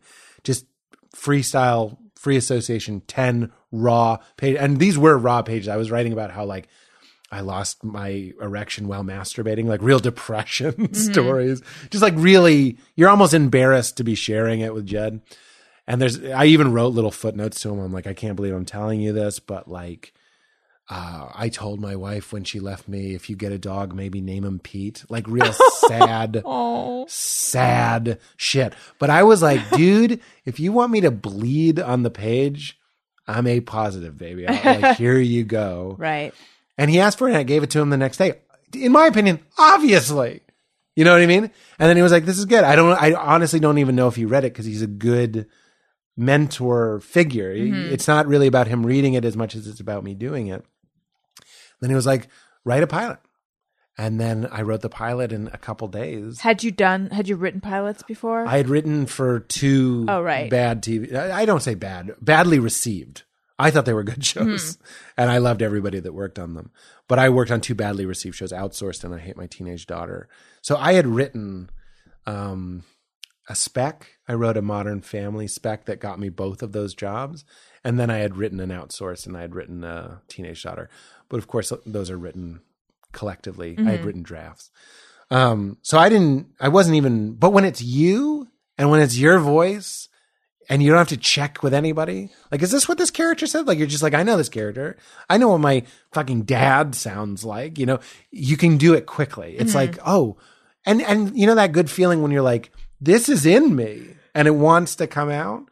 That's why it was so not easy. But that's why it was so fast to write. Right. And at this point, I'm playing the impress Jed game. I like dads. I like father figures. I like showing him how far I can throw the football, comedically speaking. So I get it to him quickly. He reads it. He gives notes. I get it. I do it quickly. And from watching Jed work with other people, that kind of has a lot to do with it. Like you want at every opportunity to show them that you're serious. I know that sounds crazy to maybe somebody listening. It's like, of course, if I had that opportunity, but things get in the way. I look back at so many, actually not showbiz jobs, but like magazine jobs where I would be called in, and I was so young that I had this attitude of like, this is yours to lose, so just play it super cool. And then I wouldn't get the job. Yeah. And it's like, no, that's absolutely not at all how I should have played it. Because now being on the other side of things, it's like the thing that makes you want to hire someone is their enthusiasm for wanting to work with you or for you or whatever. Like, I know, for example, it's not my story to tell, but I think it's known that Schumer did Stern. I think, yes. And that's Chad how, was like, I like what you were talking about on Stern. And then I believe she wrote a draft of Trainwreck in a week, which is just kind of insane. But like, here's what's more interesting. I don't think it's that interesting that some people that get things made got them made because opportunity knocked and they answered the door. What's more interesting to me, and I've done this, is opportunities knocked and you've been afraid. It's so easy. Again, it's not as obvious as it seems to be. Like, of course I did it. And then I did it.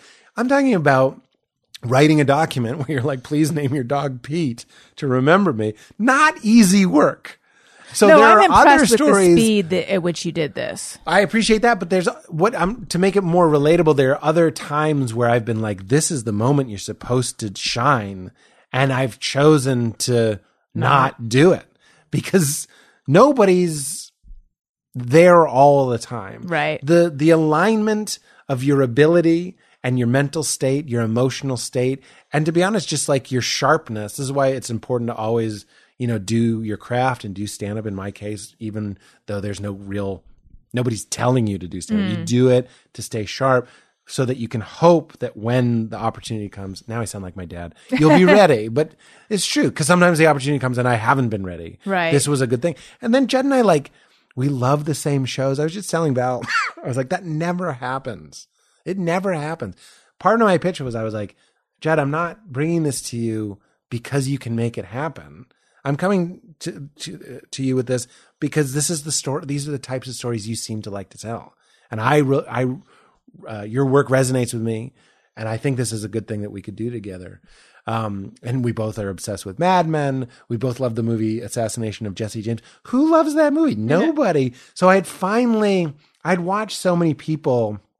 Like I remember Aziz talking to the founder of College Humor, Ricky Van Veen, and I wanted Ricky to like me so badly. We're still friends. And he and Aziz were just talking about how they have the exact same taste. And you just like that specific type of jealousy where you're like, I don't even know who the yeahs are. You know what I mean? You're just like, you feel like the kid at the dance that nobody wants. And finally you're like, it just so happens that Judd and I we didn't argue once with the show. We were like, that's perfect. Oh, this is good. He would, I don't want to say decline or deny some of my ideas, but he would sometimes move them in other directions or I'd be like, I really like this idea. He's like, I think that might make you look creepy. And I'm like, oh, you're right. And so it was a good partnership, and it remains a good partnership. I hope we get to continue being a good partnership. What did you want to do that made you look creepy? I wanted to tell a story about, it is creepy. It's too creepy. I guess I was going to do it on the show.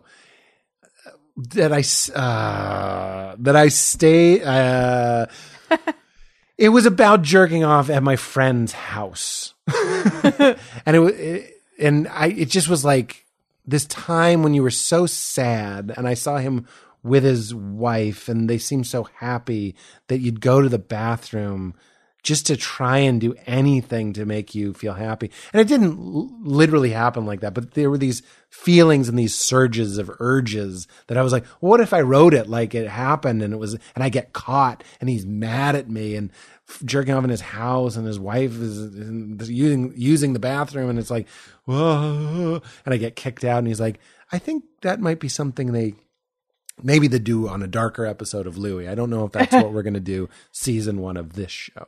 Stuff like that. Right. So that makes sense. He protected me. He was good. He was very good like that. All right. So let's take some questions from listeners. But first, I want to say, if you're going to buy something on Amazon, which you are because they have everything, click through the banner on my website, AlisonRosen.com. It doesn't cost you anything extra, but it helps out the show. So thank you guys so much for your Amazon support. Also, I am on Patreon. Patreon is like Kickstarter, but you can support artists and podcasts on an ongoing monthly basis. And there's different reward levels. So you can get extra bonus episodes every month. There's an exclusive video live stream. There's a level where you get merchandise in the mail. And for more info on that, go to patreon.com/AlisonRosen. Okay, let's take questions from listeners.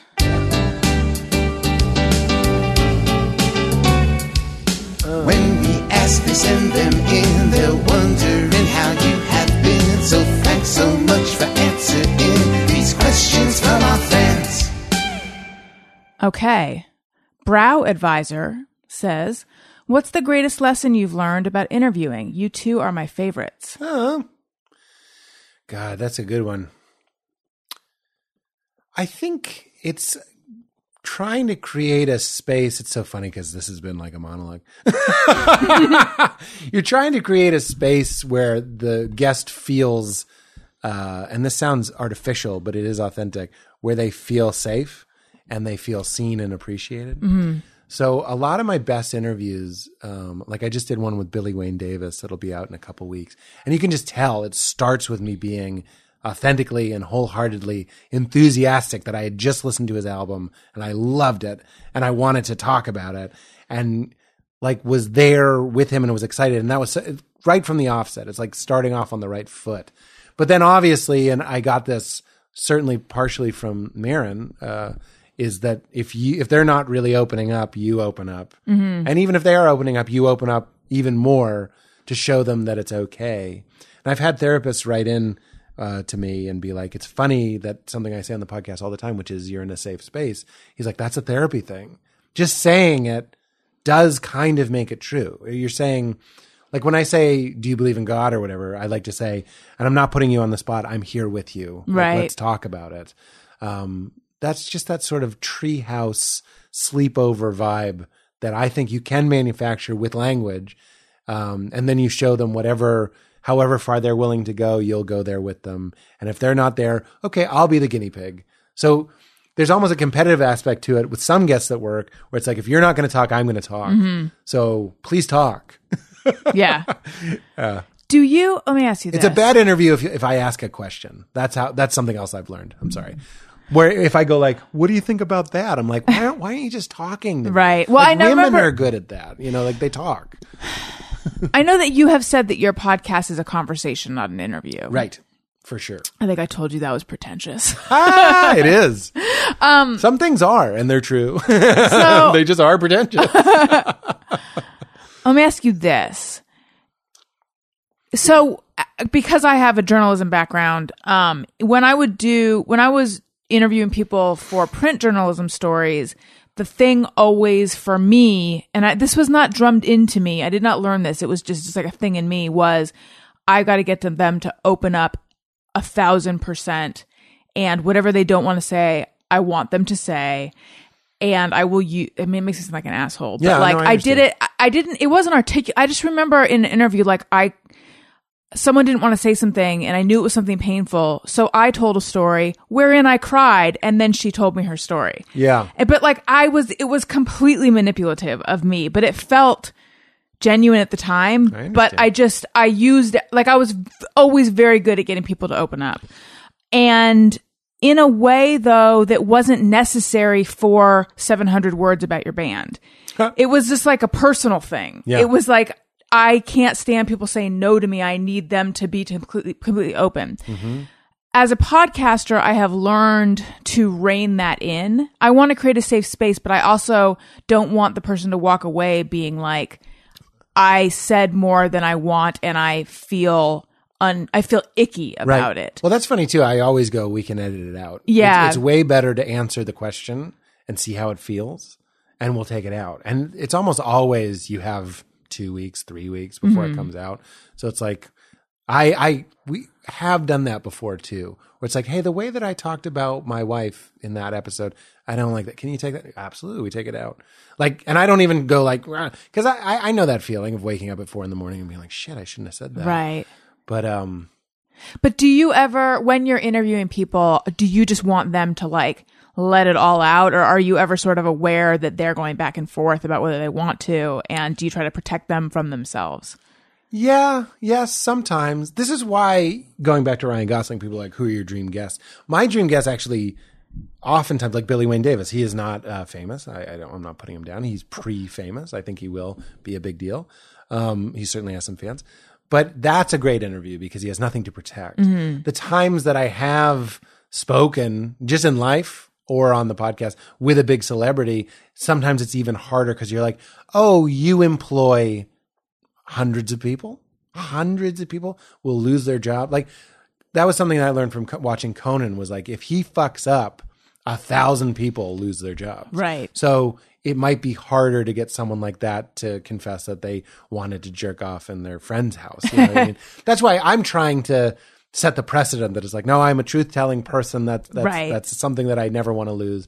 It's a great Avett Brothers song where they say they're here to do their thing, but if it compromises truth, then we're out of here. Truth is way better than playing music. And I feel that way about life.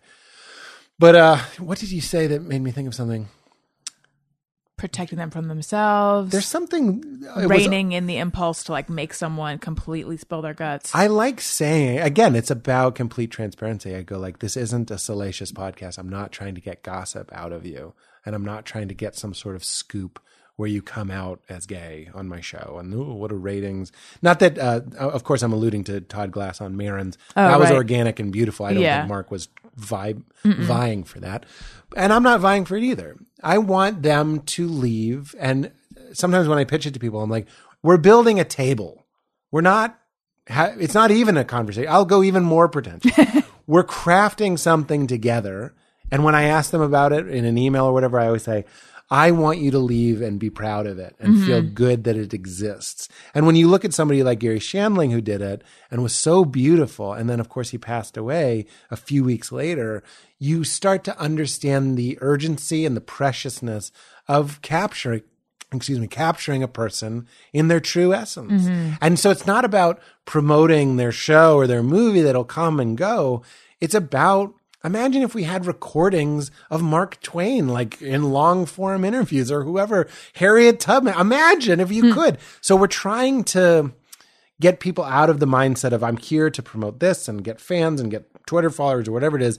Let's build a table and then we'll have that table until the internet crashes and it disappears. So are you ever bummed when people want stuff edited out though? I get bummed when people just aren't willing to play. They don't want to do the Keep it crispy. some people don't do the keep it crispy. That's happened a couple times, but they don't want to open up, and that can make me feel maybe like how you felt writing the band pieces, where I'm like, it's like the name of your show. The great ones are where we leave and we feel, not to be overly dramatic, but you feel a soul connection and you're like, we could be friends. Mm-hmm. And that happened, like Ben Folds was a great episode. And 5 minutes in, we were just like, oh, me and Ben, I didn't know that me and Ben Folds were like similar people. Right. We don't hang out. And that's just because life goes that way. Like we both were like, let's hang out. I don't take it personally. I think he's great. And that happens a lot. And now I take that when I come home and Val asks how the podcast was, it's either we became friends, and I mean like blood brother friends. Sister. Right. Like I want to text this person a lot. Exactly. I'm invested in their story. Or I go, this is my code for it wasn't my favorite. I go, people will like it. Like the fans will like it. And they do. There are episodes where I'm like, I just couldn't find them. And they're like, that is the best You Made It Weird I've ever heard. And that's an important lesson is you're like, my own personal gratification or validation isn't really a concern for the audience.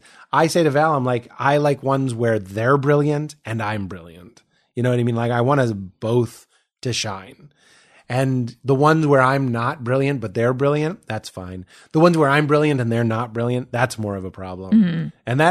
And that's where I get the tweets where it's like talk less. And I'm like, you don't understand. I would like to talk less. Yeah. I would like to talk less. I'm trying to get them to open up. And some people are just like, they're cool, man. They're zen. And they're like, look, if you want to flap your gums, that's fine.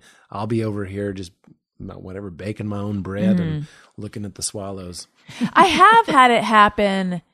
Not often, but with guests where I'm trying to get them to tell a story, so I will tell a story from my own life that I think is similar. Yeah. And then they'll just start asking me questions about my own story, and I'm like, oh, I needed to. And then I go, well, I just go, don't interview me. Well, then I think, oh, they are not getting what I'm doing. Why am I being indirect? I should just say, tell me about this. Yeah, I hear that. But you know what's funny? This is what I was I'm not tell building you. a table, though. Well, this is a nice table. Well, thank you. When Maybe I am. die, people will listen to this and be like, that's what Pete was like. That's fine. All right. That's nice. I'm glad this my table exists. own version of. So if you're building a table, what am I building? Like a bouncy house. It's fun. It's colorful. I don't know. You didn't seem to like that answer. No. A chair. Okay. Yeah. Like a chair and a half, though. Neither of us know how to make bouncy Furniture? houses or furniture. But here's what I was going to say to your tactic. And again, it's become less of a conscious thing. I think when I first started, it was like I'll overshare in hopes that they share. Now, if I tell a story and they ask me questions about the story, I'll joke that they shouldn't interview me, but then we can talk about that if they want. Mm-hmm. It's almost like the more you can let go of any agenda, the more likely you are to kind of achieve your goal. Right. But there was this thing on NPR, again, I listen to a lot of This American Life, I love it, where they did these surveys where they would be like, from a scale of 1 to 10, how against abortion are you? And they'd be like, I'm a 10. I don't think anyone should ever get an abortion, even if it's going to, it's a rape and it's going to kill the mother and the baby's only going to live 2 weeks. I don't care. You have to have the baby. Though 10 out of 10. And then the woman doing the survey, and they recorded these. It's great. Great listening. The woman then tells a story about how she got pregnant when she was 16 and wasn't ready for it or whatever. And it was, maybe it was sexual abuse or something.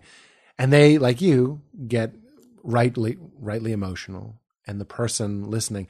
And then, so it's not just manipulation, but they talk. It's kind of like if you're ever kidnapped, God forbid, you're like, my name is Peter. Mm-hmm. I'm from Boston. Right. My mother's name is Irina. Like we had 2 cats growing up. Like these are ways that it's so gross to talk about, but people have gotten out of those situations is because you're trying to not be anonymous. You're trying to be like, I'm like you. You're just screaming, I'm like you. I'm also here with you. And I understand. And please don't hurt me. Similarly, these people tell these stories about their personal abortions. Forgive me, I don't remember the specific details, but I do know that they tell the story, they chat, they gab like gals, they have a nice little gab. And then at the end they go, would you mind if we do the survey again? And one of the questions is scale from 1 to 10, 1 being anybody can get them, 10 nobody can get them. Oh, that's so interesting. And they go to 1. They go, I think that's so cool. Everyone should be able to get an abortion. So that's in the same chat. Yeah. So there's something going on. It's not as slimy as it seems. It's more about establishing a secure connection with somebody. It's about resting, It's about relating. Allison, you're here alive at the same time I'm alive. We both wake up. We both have needs. They're either met or they're not. We're tired sometimes. We're pregnant. Sometimes we have to pee. Whatever it is. But what a phenomenon that we're here together. Right. And the more that we can remind each other that we're all in it together, the more we set aside our agendas of, well, I don't talk about those things, or I believe these, or I'm a Republican, or I'm a liberal, or I'm this and that. That all kind of goes away, and it just becomes two people in suspended air really connecting. And I would say that happens on every third podcast of mine. And we go for it, every one of them. Every third is a pretty good. Oh, that's not bad. Yeah, that's a once a really month. good batting average. I just have to clarify Some that what? Some butter.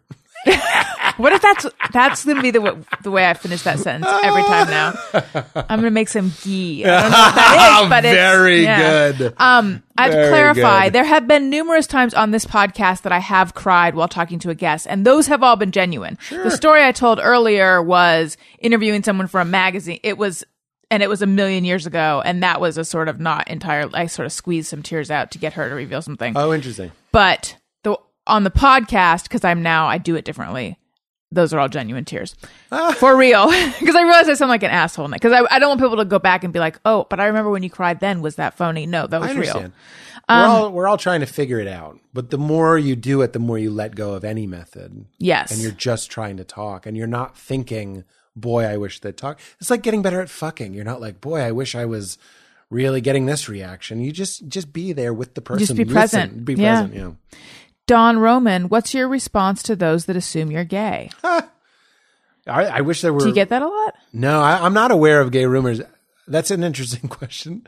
I would be proud to be gay. I think that should go without saying. So if every once in a while you check in the folder, you're like, am I gay? No, I don't think so. So I wouldn't consider it anything to be ashamed of, obviously, or hide from. And I've surrounded myself with loving people who love me for me. And basically, even beyond comedy, what I do full time is explore who I am. Mm-hmm. I know that sounds selfish, but something I say on my podcast is like, just try and change yourself. Just try and work on yourself. Who else are you going to work on? Someone else? I'm going to work on right. I'm going to work on my dad. The fuck That's are you a recipe about? for being miserable. Exactly. You can work on yourself. And I do a lot of introspection and work on myself. So if I were gay, I'd like to say it very publicly. I would be proud, and it would be a interesting story that I wouldn't resist to be like, boy, I really thought I was straight until I was 37. Then one day something clicked and now I am gay. I wouldn't resist that. And if there are gay rumors, I'm okay with that. Let's get some gay rumors going. You want to have kids, right? I do. Yeah. Do you think when you have kids, you will have less time to work on yourself and do self-exploration? And I ask that as someone who's about to have a kid in the next, in a matter of weeks. 20 minutes. A matter of weeks, or could be during this podcast. Because I do not know what's on the other side of that in terms of where my focus will be. I know that being pregnant, has really career-wise sidelined me. Yeah. In a way that I'm not comfortable with, but accepting of. Yeah. But like even, my dream of having my own talk show sometimes I'm like, how much is that even my dream anymore? But it doesn't feel like giving up. It feels like more just being like, I'm accepting whatever comes my way. I'm sort of accepting of it. I'm not trying to force anything to happen anymore. Right. But I do have this fear that once the kid is here, who will I be? And everyone tells me like, you'll be the same person. Right. But it is like, but I'm already changing. No, I understand. Okay. I don't have children. But it seems to me that everything's going to change. You know what I mean? I'm not saying that to you. I'm saying that to both of us. Right. And I'm speaking as someone who considers that. Okay, we have kids. All of a sudden, there's another thing that my friend Rob Bell said, like, it's like your heart jumps out of your body and has legs and runs around. So clearly your priorities are going to change. What you said made me think of something. I quote Ram Dass endlessly. He's a great writer, teacher.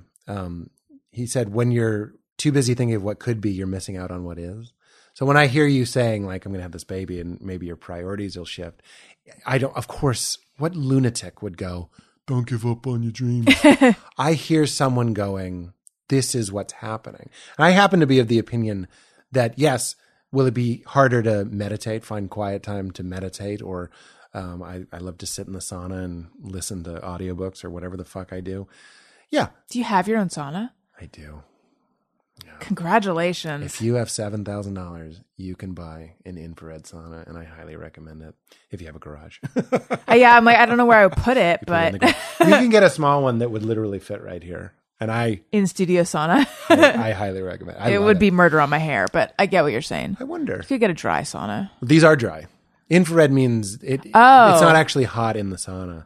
It heats you up with infrared rays, which sounds suspicious. Sounds like it's microwaving you. No, I know. I did a lot of research. I bought what is it called? The things people use to detect ghosts. A Geiger counter? It's like a whatever, the bad rays. And I scan mine for the bad rays. There's no bad rays coming out of it. Anyway, I love that. I use that. There's a lot of me time. I go to therapy. I read and all blah, blah, blah. I sit on the porch and just stare at trees. Yes, having kids is definitely going to take a big bite, if not eliminate most of that. Right. But I am of the opinion that everything viewed from a certain perspective is working together to help your awakening. And I don't necessarily mean reaching nirvana. I mean, it's the work that you're to do. Right. So like your self-actualization. Exactly. So authentically and presently and passionately having children can absolutely get you to the same place that fasting and meditating in a cave could get you. That's not me saying that, by the way. I believe that, but that's something I read over and over again. It's like, if you're a carpenter and you fully presently engage in what it's like to build a shed, the mysteries of the universe will be revealed to you. So whatever it is we're doing, if it looks holy, if it looks like self-improvement or not, this is the universe welcoming us to the work that we're to do. And no karma, or whatever you want to call it, is more clear than an infant. Here it is. You said yes to it, and it's going to change you, and you're definitely going to change the baby. You're raising the baby. But that's the work. I don't see as much of a separation between the stuff of life and the stuff that's like helping us out. It's like, it's called karma yoga. You're living your life. You're waiting in line at Whole Foods, and you're allowing that to be an experience that is either moving you towards truth and wakefulness or illusion and deceit. Tell me if you relate to this, because I had this experience recently. I had two experiences that were very similar. I had a baby shower, and there were people from... It's raining babies in here. People from all these different chunks of my life were there, like really good friends that I hadn't seen in a long time. And I felt like it was so great to see them. And I walked away from that thinking, I feel like I've positioned myself these days as this person who like doesn't have a ton of has a lot of friends, but I'm not that close with them. And I'm kind of reclusive, and I'm a homebody. I don't really go out. I'm a little bit socially awkward. And I was like, I don't think that is a version of me, but it's not who I really am. Who I was around these people that I went to college with, these people that I knew in New York, these people that I knew when I lived in Orange County and played in a band, like that's more, it was like these authentic bits, like shards of authenticity of me in that room that I'm no longer in direct contact with. And it made me think like, I need to connect with that more. And then recently I saw a couple of friends from college again, and I had that reminder. Wait, you missed those shards of yourself? Yes. And I have allowed myself to just be like, I check Twitter all the time. I check Instagram, but I don't really go out. That's who I am. I'm a real introvert. And like, obviously the way I've fashioned my life now is true, but it's not the whole story. And I really was like, and this is so ephemeral. I was actually just talking about this. We were talking about New Year's resolutions on my podcast, and I was just talking about this. Like, I really want to integrate with these older versions of me that feel more like I want to be the most authentic version of myself, and I don't know that I am right now. Caveat, once the baby comes, I'll be like, haha, remember when I cared about that? Okay. Sure. Right. But for you, I know that you have, transitioned from in a more stark or dramatic way than I think a lot of other comedians. You were this one person, and now you're this totally different person. Yeah. Do you feel like it's just been forward momentum? Like, are there things that I miss? Yeah.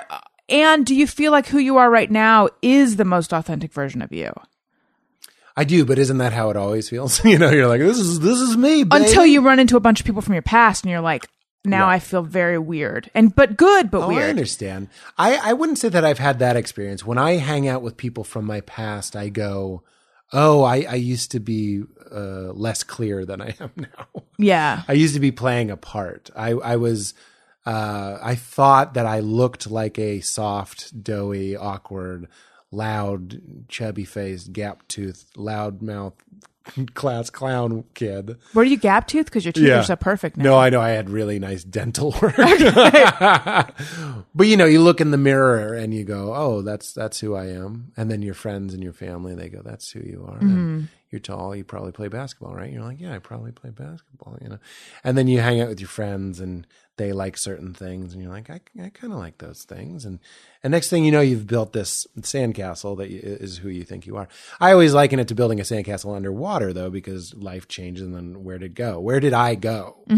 That I actually think what you're saying is fairly profound from a spiritual perspective, because people are so certain when they're like, I like whatever. I like chicken. You know what I mean? Or I don't like going out. Right. Or I'm not an exercise person, or I'm shy, or I'm confident.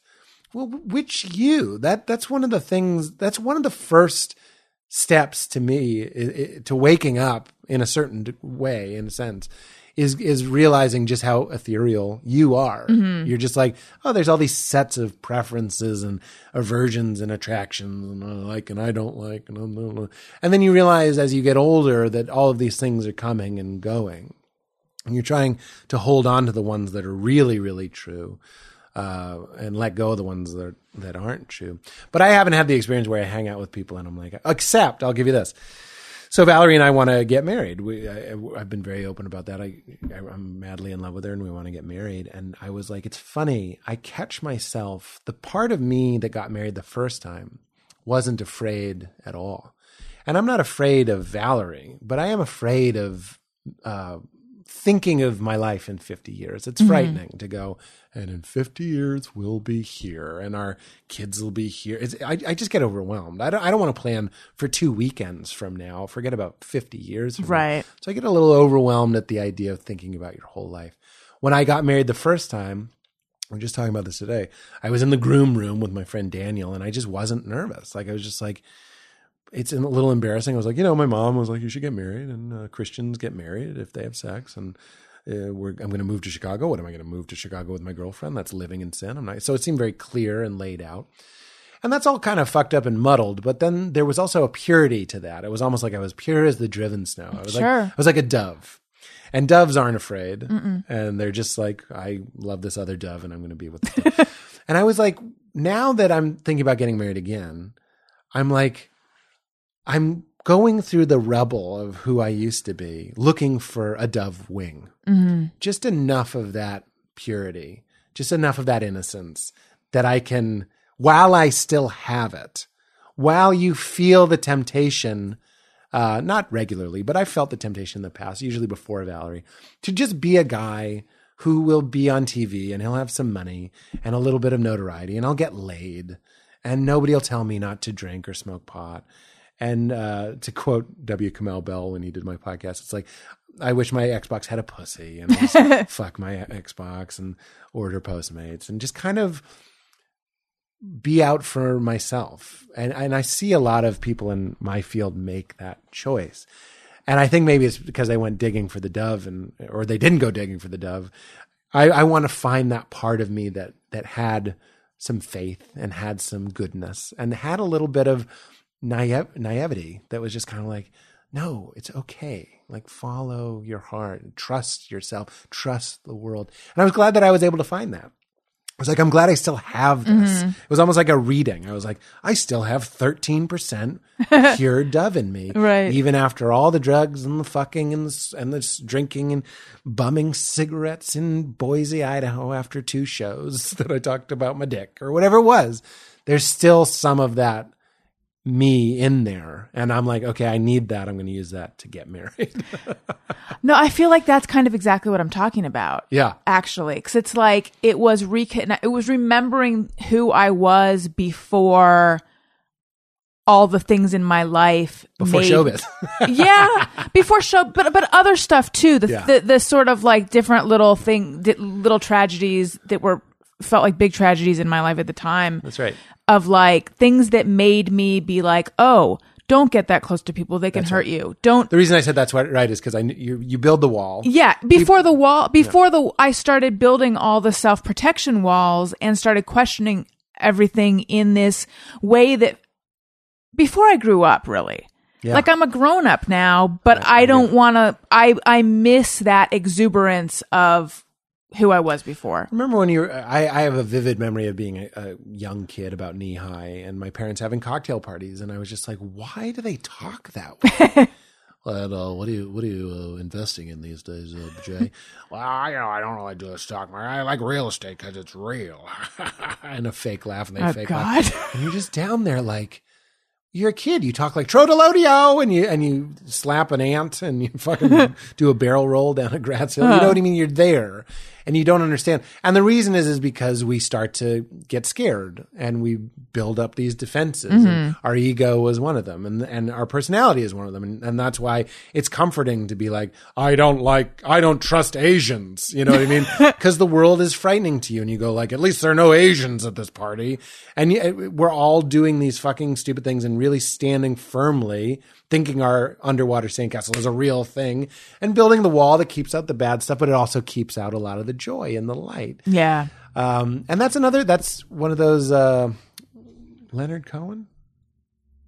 Did he write Hallelujah? Yeah. Leonard Cohen. Yes. He has that great line about like the cracks are how the light gets in. So we have these walls and that's kind of again what crashing is about. You build these walls, you have your comfortable life, then you get some pain and it cracks that facade or maybe an experience cracks that facade and you start to get some of that sunlight on your skin again. You're like, shit, I used to be a little kid running around in the light. I was a dove. So I understand that. But I do think I'm a little bit guilty of going the other way, of looking back and going like, look at these idiots. They don't even know this, or this. That's my own ego. I mean, you have, like I said, did you just say it's your own ego? It's my ego, yeah. But I feel also in listening to your story, like you kind of have moved, this is my own judgment, moved from darkness to light. I mean, I was in a place where I claimed to have a lot of answers and it was very liberating to have those answers not work. Right. It was like that feeling when, you knock over a Jenga thing and it's just kind of like, oh shit. But that kind of is a fun part of the game. And then you rebuild it. I'd like to think I'm rebuilding it better. Sometimes I think in 10 years, am I going to look back at the answers that I'm giving you now about karma and about karma yoga and being like, life is going to give you the lessons of the universe if we're doing them consciously. Will I look back and think that's stupid?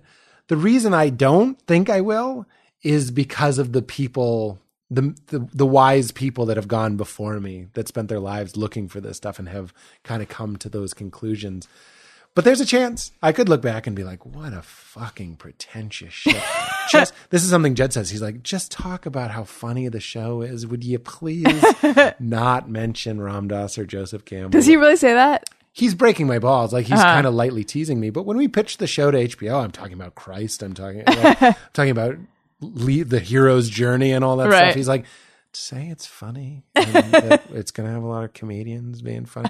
And all that other stuff is there if you want to look for it. But that's what I think gives the shows that I love an interesting backbone. Is just a hint of like, oh, I think there was a little bit of transcendence in there. I think there's a little bit of truth. Just a little bit. And it's not preachy. It's not telling you to quit smoking. It's telling you we're all in this together. Right. That's what it's saying. Right. Let's do a fast, just me or everyone. Sometimes I ponder on something I have thought or done. Is it just me or everyone?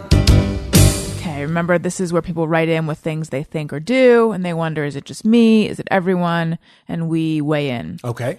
Laura Wilhite says, I always wanted a job where I can answer the phone with just my last name. It's everyone. Yeah. I'll give you another one kind of in the same ballpark. I don't know if this is true for women. You can represent all women. Oh, but please. I've never met a guy who didn't want, you'll represent men, that didn't want to come out in Vegas in a tuxedo and sing the opening lines of a song and have the band kick in. Oh. You know what I mean? I haven't had that desire, but I can relate to it. Doesn't that just make sense? But the idea that you can answer the phone, go, you know what I mean? That's a good one. Right. Holmes isn't a good one, but what's her last name? It's Wilhite. Wilhite. I hope I'm pronouncing it right. This is Wilhite. Yeah. Yeah, that's great. It's very I feel Law and that's Order everybody. SVU. Yeah. But I get no kick from champagne. Audience applauds and then the band kicks. Oh, Yeah. The lights come up. Sarah says, have never finished a tube of chapstick. Yeah, I don't think I have either. Good point, Sarah. You're going to lose it. Well, you do get to that point where it's just so raw Right. that you're just rubbing the plastic nub. rim. Yeah. Yeah, you got You're just nub exfoliating. action. But some people, I think, will go real deep and they'll start putting their finger on that and then applying it. But I've never gotten to the bottom. I have not either. I'm going to call that everyone. Riza, but I don't think it's the Riza, says, when I was little, I thought to taste in recipes meant add those ingredients only when you taste it while cooking. I have never heard Add those ingredients only when you taste it while cooking. Like add it, like as opposed to taste, which actually means like to your liking. Yeah. Whatever you think is right. Yeah, I think this person thinks it meant like just add it till you can taste it. Oh. I bet you're not the only one. I bet you're not. But not me. That totally makes sense. Yeah, I get it. John Clifford says, wish everyone would go with 2017 instead of 2017 when referring to the year. Yeah, 20. Yeah. I haven't get heard it. any 2017s. Can I throw in? Please. Let's never call 911 911. Who does? Every once in a while. Really? Every once in a while. That's I get wrong. that. And that's when it's usually someone foreign. And that's when 911 happened. First of all, you call You're talking to the 11-9. Beatles. Yeah. I'll agree with that. I'll say that's everyone. Yeah. Leela Rolling Stone says, have to pee badly, finally get to the bathroom and have sudden fear that I'm actually having a have to pee dream and am peeing the bed. Oh, I've never very had nice. that. I think her name's Leela. Mm-hmm. That's perfect. I love that name. I think that's great. I think one of the key things we should be doing all the time is asking ourselves if we're dreaming. That's one of the ways you can train yourself to lucid dream, right? dream, Do you do exactly. that? Are you able to do it? I do that. I love that. It's a great reality experiment. Because when you lose a dream, you're like, holy shit, this is exactly like reality. I mean, I don't mean it's kind of like reality. You're like, this is reality. I've been in dreams where I'm like, fuck, holy shit. And then it disintegrates because I get too excited. Right. My heartbeat goes up and everything goes to shit. But I know what she's talking about, but I've never done it the other way. I've peed in dreams and realized, oh, I'm dreaming that I'm peeing. Right. I have to get up. Yeah, I have. I love that she's doing it the other way. I've had the realization in a dream that it's a dream. but I've never questioned reality, although I have felt strongly like this feels like a dream, or I wish this were a dream, or this is all dreamlike, but I've never actually wondered. Yeah, you just look at your hands. That's what I do. In lucid dreams, what do your hands look like? They look like catcher's mitts. They look terrible. You're really bad at conjuring up your own hands. So if something happens and it's very surreal, even if it's mild, you either look at a clock, because you can't read in dreams typically. Some people argue against that. Right. I have read left in brain, dreams. right brain. I think you think you're reading. Okay. I don't mean to, that sounds so pretentious, but it's like you're dreaming that you're reading. But if you're lucid, you can look at a clock and it looks like it's TS5 and then the infinity symbol, not an 8, an infinity symbol on that side. And that's a clue that you're dreaming too. But your hands are a clock. I don't think this one's true. It doesn't work for me. Turning on a light, and if nothing happens when you turn the light on, that's a try. But I've also turned on a light in a dream, so that's not always true. The hands is a good one. So the point is to train yourself to begin to ask, is this a dream? Yeah. And then once it is, then you can start controlling the dream. Is that what lucid if dreaming you is? identify that you look at your hands and they look weird, you go, oh, this is a dream.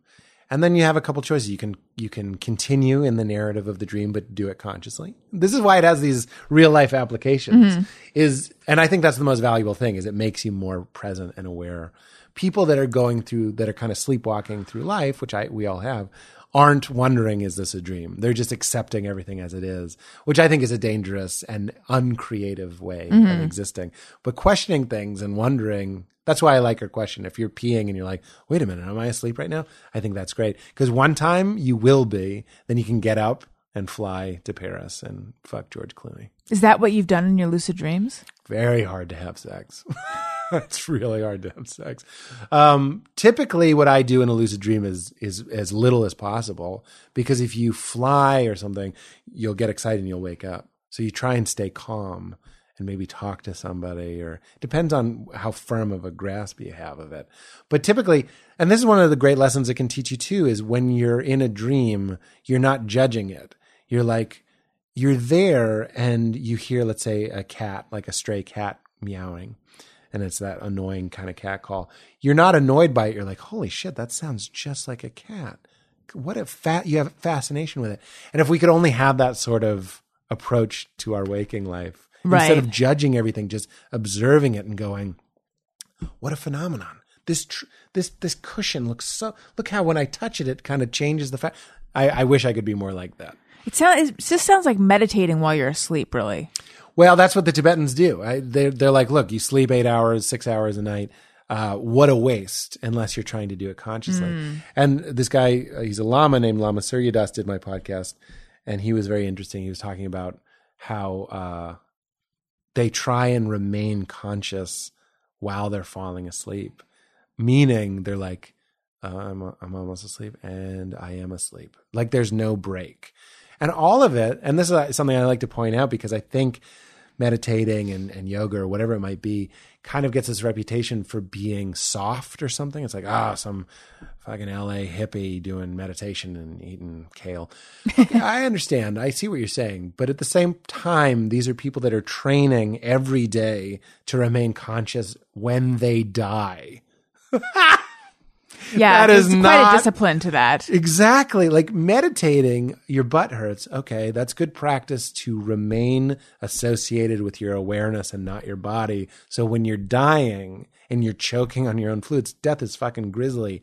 If you can stay in that calm place where your awareness is just like an unflickering candle, that's fucking badass. That is a beautiful death. And we all do it. I think there's something about doing it and trying and having it being a goal of your life to not die in fear and shitting your pants. I'll let you know how I do. Please. If you can let me know, then you did well. Yeah, exactly. I'll come back in a dream. Or I'll knock over your Dasanis.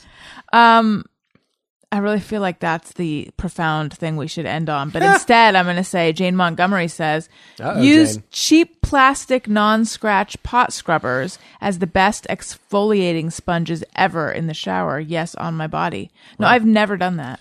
I think Jane knows that no one does that. Yeah, maybe. But just like everything, people say things and they go, do you love me? It's like advertising. Why do we love advertising?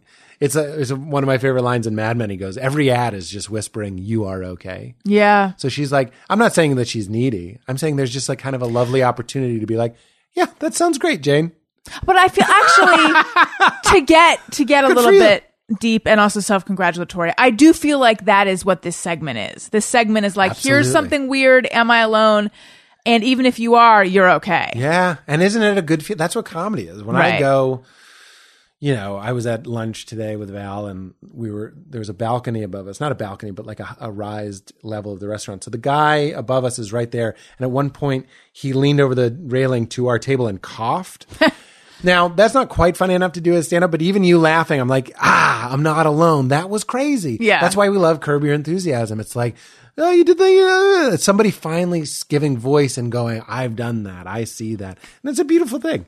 The more unified, that's why comedy that is dividing, that it's almost like making it us and them. Mm-hmm. Like think of racist jokes or sexist jokes or homophobic jokes. It's just, again, perpetuating division. Right. It's such an ugly thing. It's such a wasted opportunity for everyone to leave a little bit more truthfully, not advertise bullshit. I just want you to buy Yoo-hoo so I make you feel loved. But you can actually leave going, I thought I was alone, but I had a good laugh. And now I don't feel as alone because that man or woman on stage was loud and bright. Lights, microphone. They were loud and bright. They were the leader of the pack. And they told me that they're afraid to die. And now I feel less alone. And that's beautiful. Or I you can agree. go up and be like, you ever see a fag? It's like, what are you doing? Yeah. I hate using that word, but you understand what I'm saying. And I do. Fuck you. I mean, but to me, that's when I'm watching comedy, that's the difference between like a haha, that's clever, or like a true visceral belly laugh. The true visceral belly laugh is, well, also sometimes stuff that is so silly or absurd will make me laugh that way. Like in your HBO special, I'm going to get the words wrong, but Derschnecks or Derschnecks. Oh, double snakes. Yeah, double snakes. Yeah. Right, but Derschnecks. yes, that part. I forget if I told you this or not. I literally, because I'm pregnant, literally peed my pants during that part. I was laughing so hard. You did not. I would have remembered. Okay, yeah, no, I literally did. I had to do the thing where I'm like, and I like run to the bathroom, try not to let my pants really touch anything, but because that part was so silly. I'm so honored. But that like visceral laughter for me is usually it's the recognition. Yeah. It's the like, yes, people don't normally articulate this, but Right. I have that too. Right. And there's something magical about going a moment that a lot of people, because that joke took place waiting in line at Starbucks, would tune out, look at their phone. I do this too. I'm not saying other people. This is all of us. We look at our phones. We try and think, I'll be happy when I have my coffee. I'll be happy when I have my cookie. I'll be happy when this plane lands. I'll be happy when I'm out of traffic. I'll be happy when I'm done with work. I'll be happy when I'm in bed. I'll be happy when I'm eating. I'll be happy when I'm having sex. It's always later. Yeah. But there's something I think going on about I was in line. So it's a place of lack. Clearly I need something. I'm in line for it. And there was life. It was hiding. It was there the whole time. And I struggle with this all the time. What was it that she was trying to say? Can I help? Who's next? And she's like, Dow Snacks. And I was with my opener, Chris Thayer. He opened for me for years, and he looked at me and he was like, "You just wrote a bit, didn't you?" He knew that was my sense of humor. Just based on her saying that. She just went, Dow Snacks. And I was like, oh my God. It's all these things. It's not just missing sunsets. You know what I mean? Yeah. We're missing a lot.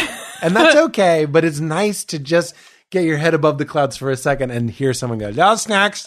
And you're like, I'm going to tell tale of this hundreds of times. And here's the best thing. That woman who said it has no idea it was her. Yeah. She'll never know. She has so many fans, thousands of fans of that person. And she's just somewhere in a Midwest airport still going, Dow Snacks. She could speak fine, by the way. Sometimes I do that bit and I feel people pull away. Right. Because No, I she think was just I'm making rushing. fun. She was like, in the bad way. She was just like, hey, Dow Snacks. What are you? Duh, Snacks. Right? I'm very proud of that bit. That's a bit that I'll be sad that I the rules of stand-up I can't do anymore. Can I help? Who's next is what she was trying to say. Can I help? Who's next? And then I go, break it down. Can I? Duh. Help who's next. Snacks. Duh, snacks. Oh my God. We almost called this special Double Snakes, but it made no sense until after you saw it. Well, Pete Holmes, thank you so much for coming by. You do it? Did you just do it? No, I just moved a highlighter. Oh, I Jeff thought it was did. like that. That was your remote. I was like, how cool would that be? Wow. Thank you. I'm honored. I love Yammer, and I hope your guests are okay that I monologued a little bit. My guests will love this. I hope this was so. a wonderful episode. Later, when I see Val, I will not say about this one, they'll like it. Even though I think They'll they will. like it. It's so dismissive. The audience will like it. That is what's funny though, because if I were to say that about an episode, that wouldn't mean that I didn't think it was good. Yeah, no, it doesn't mean that I don't think it's good as much as it's like I didn't get there. Yeah, that the I know. episode Yeah. got there, but I don't think I got there. Everybody knows. It doesn't, even if you don't host a podcast, we've all had those moments where you're, lingering at the end of a date and you're on their patio and you don't even smoke, but you're smoking cigarettes and suddenly you're just having the best conversation of your life. And you're like, how did we get here? It really does feel like another place. Right. And other times you go, that was a very great interview. That was a fun conversation. Either way, we win.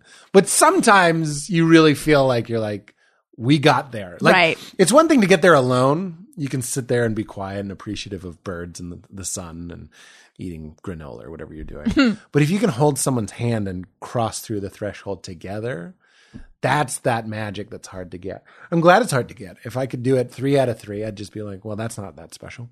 2 out of 3 are still great. And I would like to plug my podcast. It's called Please do. You Made It Weird. Yes. Let's go around the table and plug our shit. Follow me on Twitter at Allison Rosen. Follow the show's feed at show's Twitter feed at ARIYMBF. If you like what you're hearing, subscribe. iTunes.com/Allison Rosen. Jeff, where should we go for you?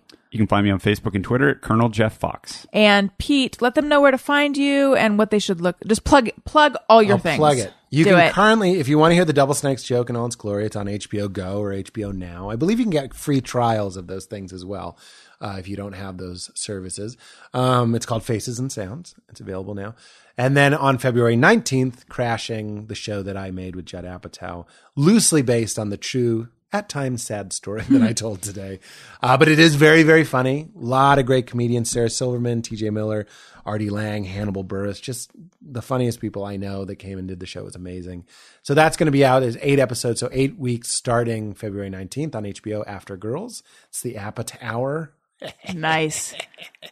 And my podcast is called You Made It Weird. If you like not just my opinions, but hearing other people's opinions on the meaning of life and God and happiness and figuring it out in love and breakups and all that good stuff, there's so many great episodes. Just find anyone that you're interested in and listen. I hope you like it. Perfect. Thank you again for coming by. Listeners, thank you for listening. I love you. Goodbye.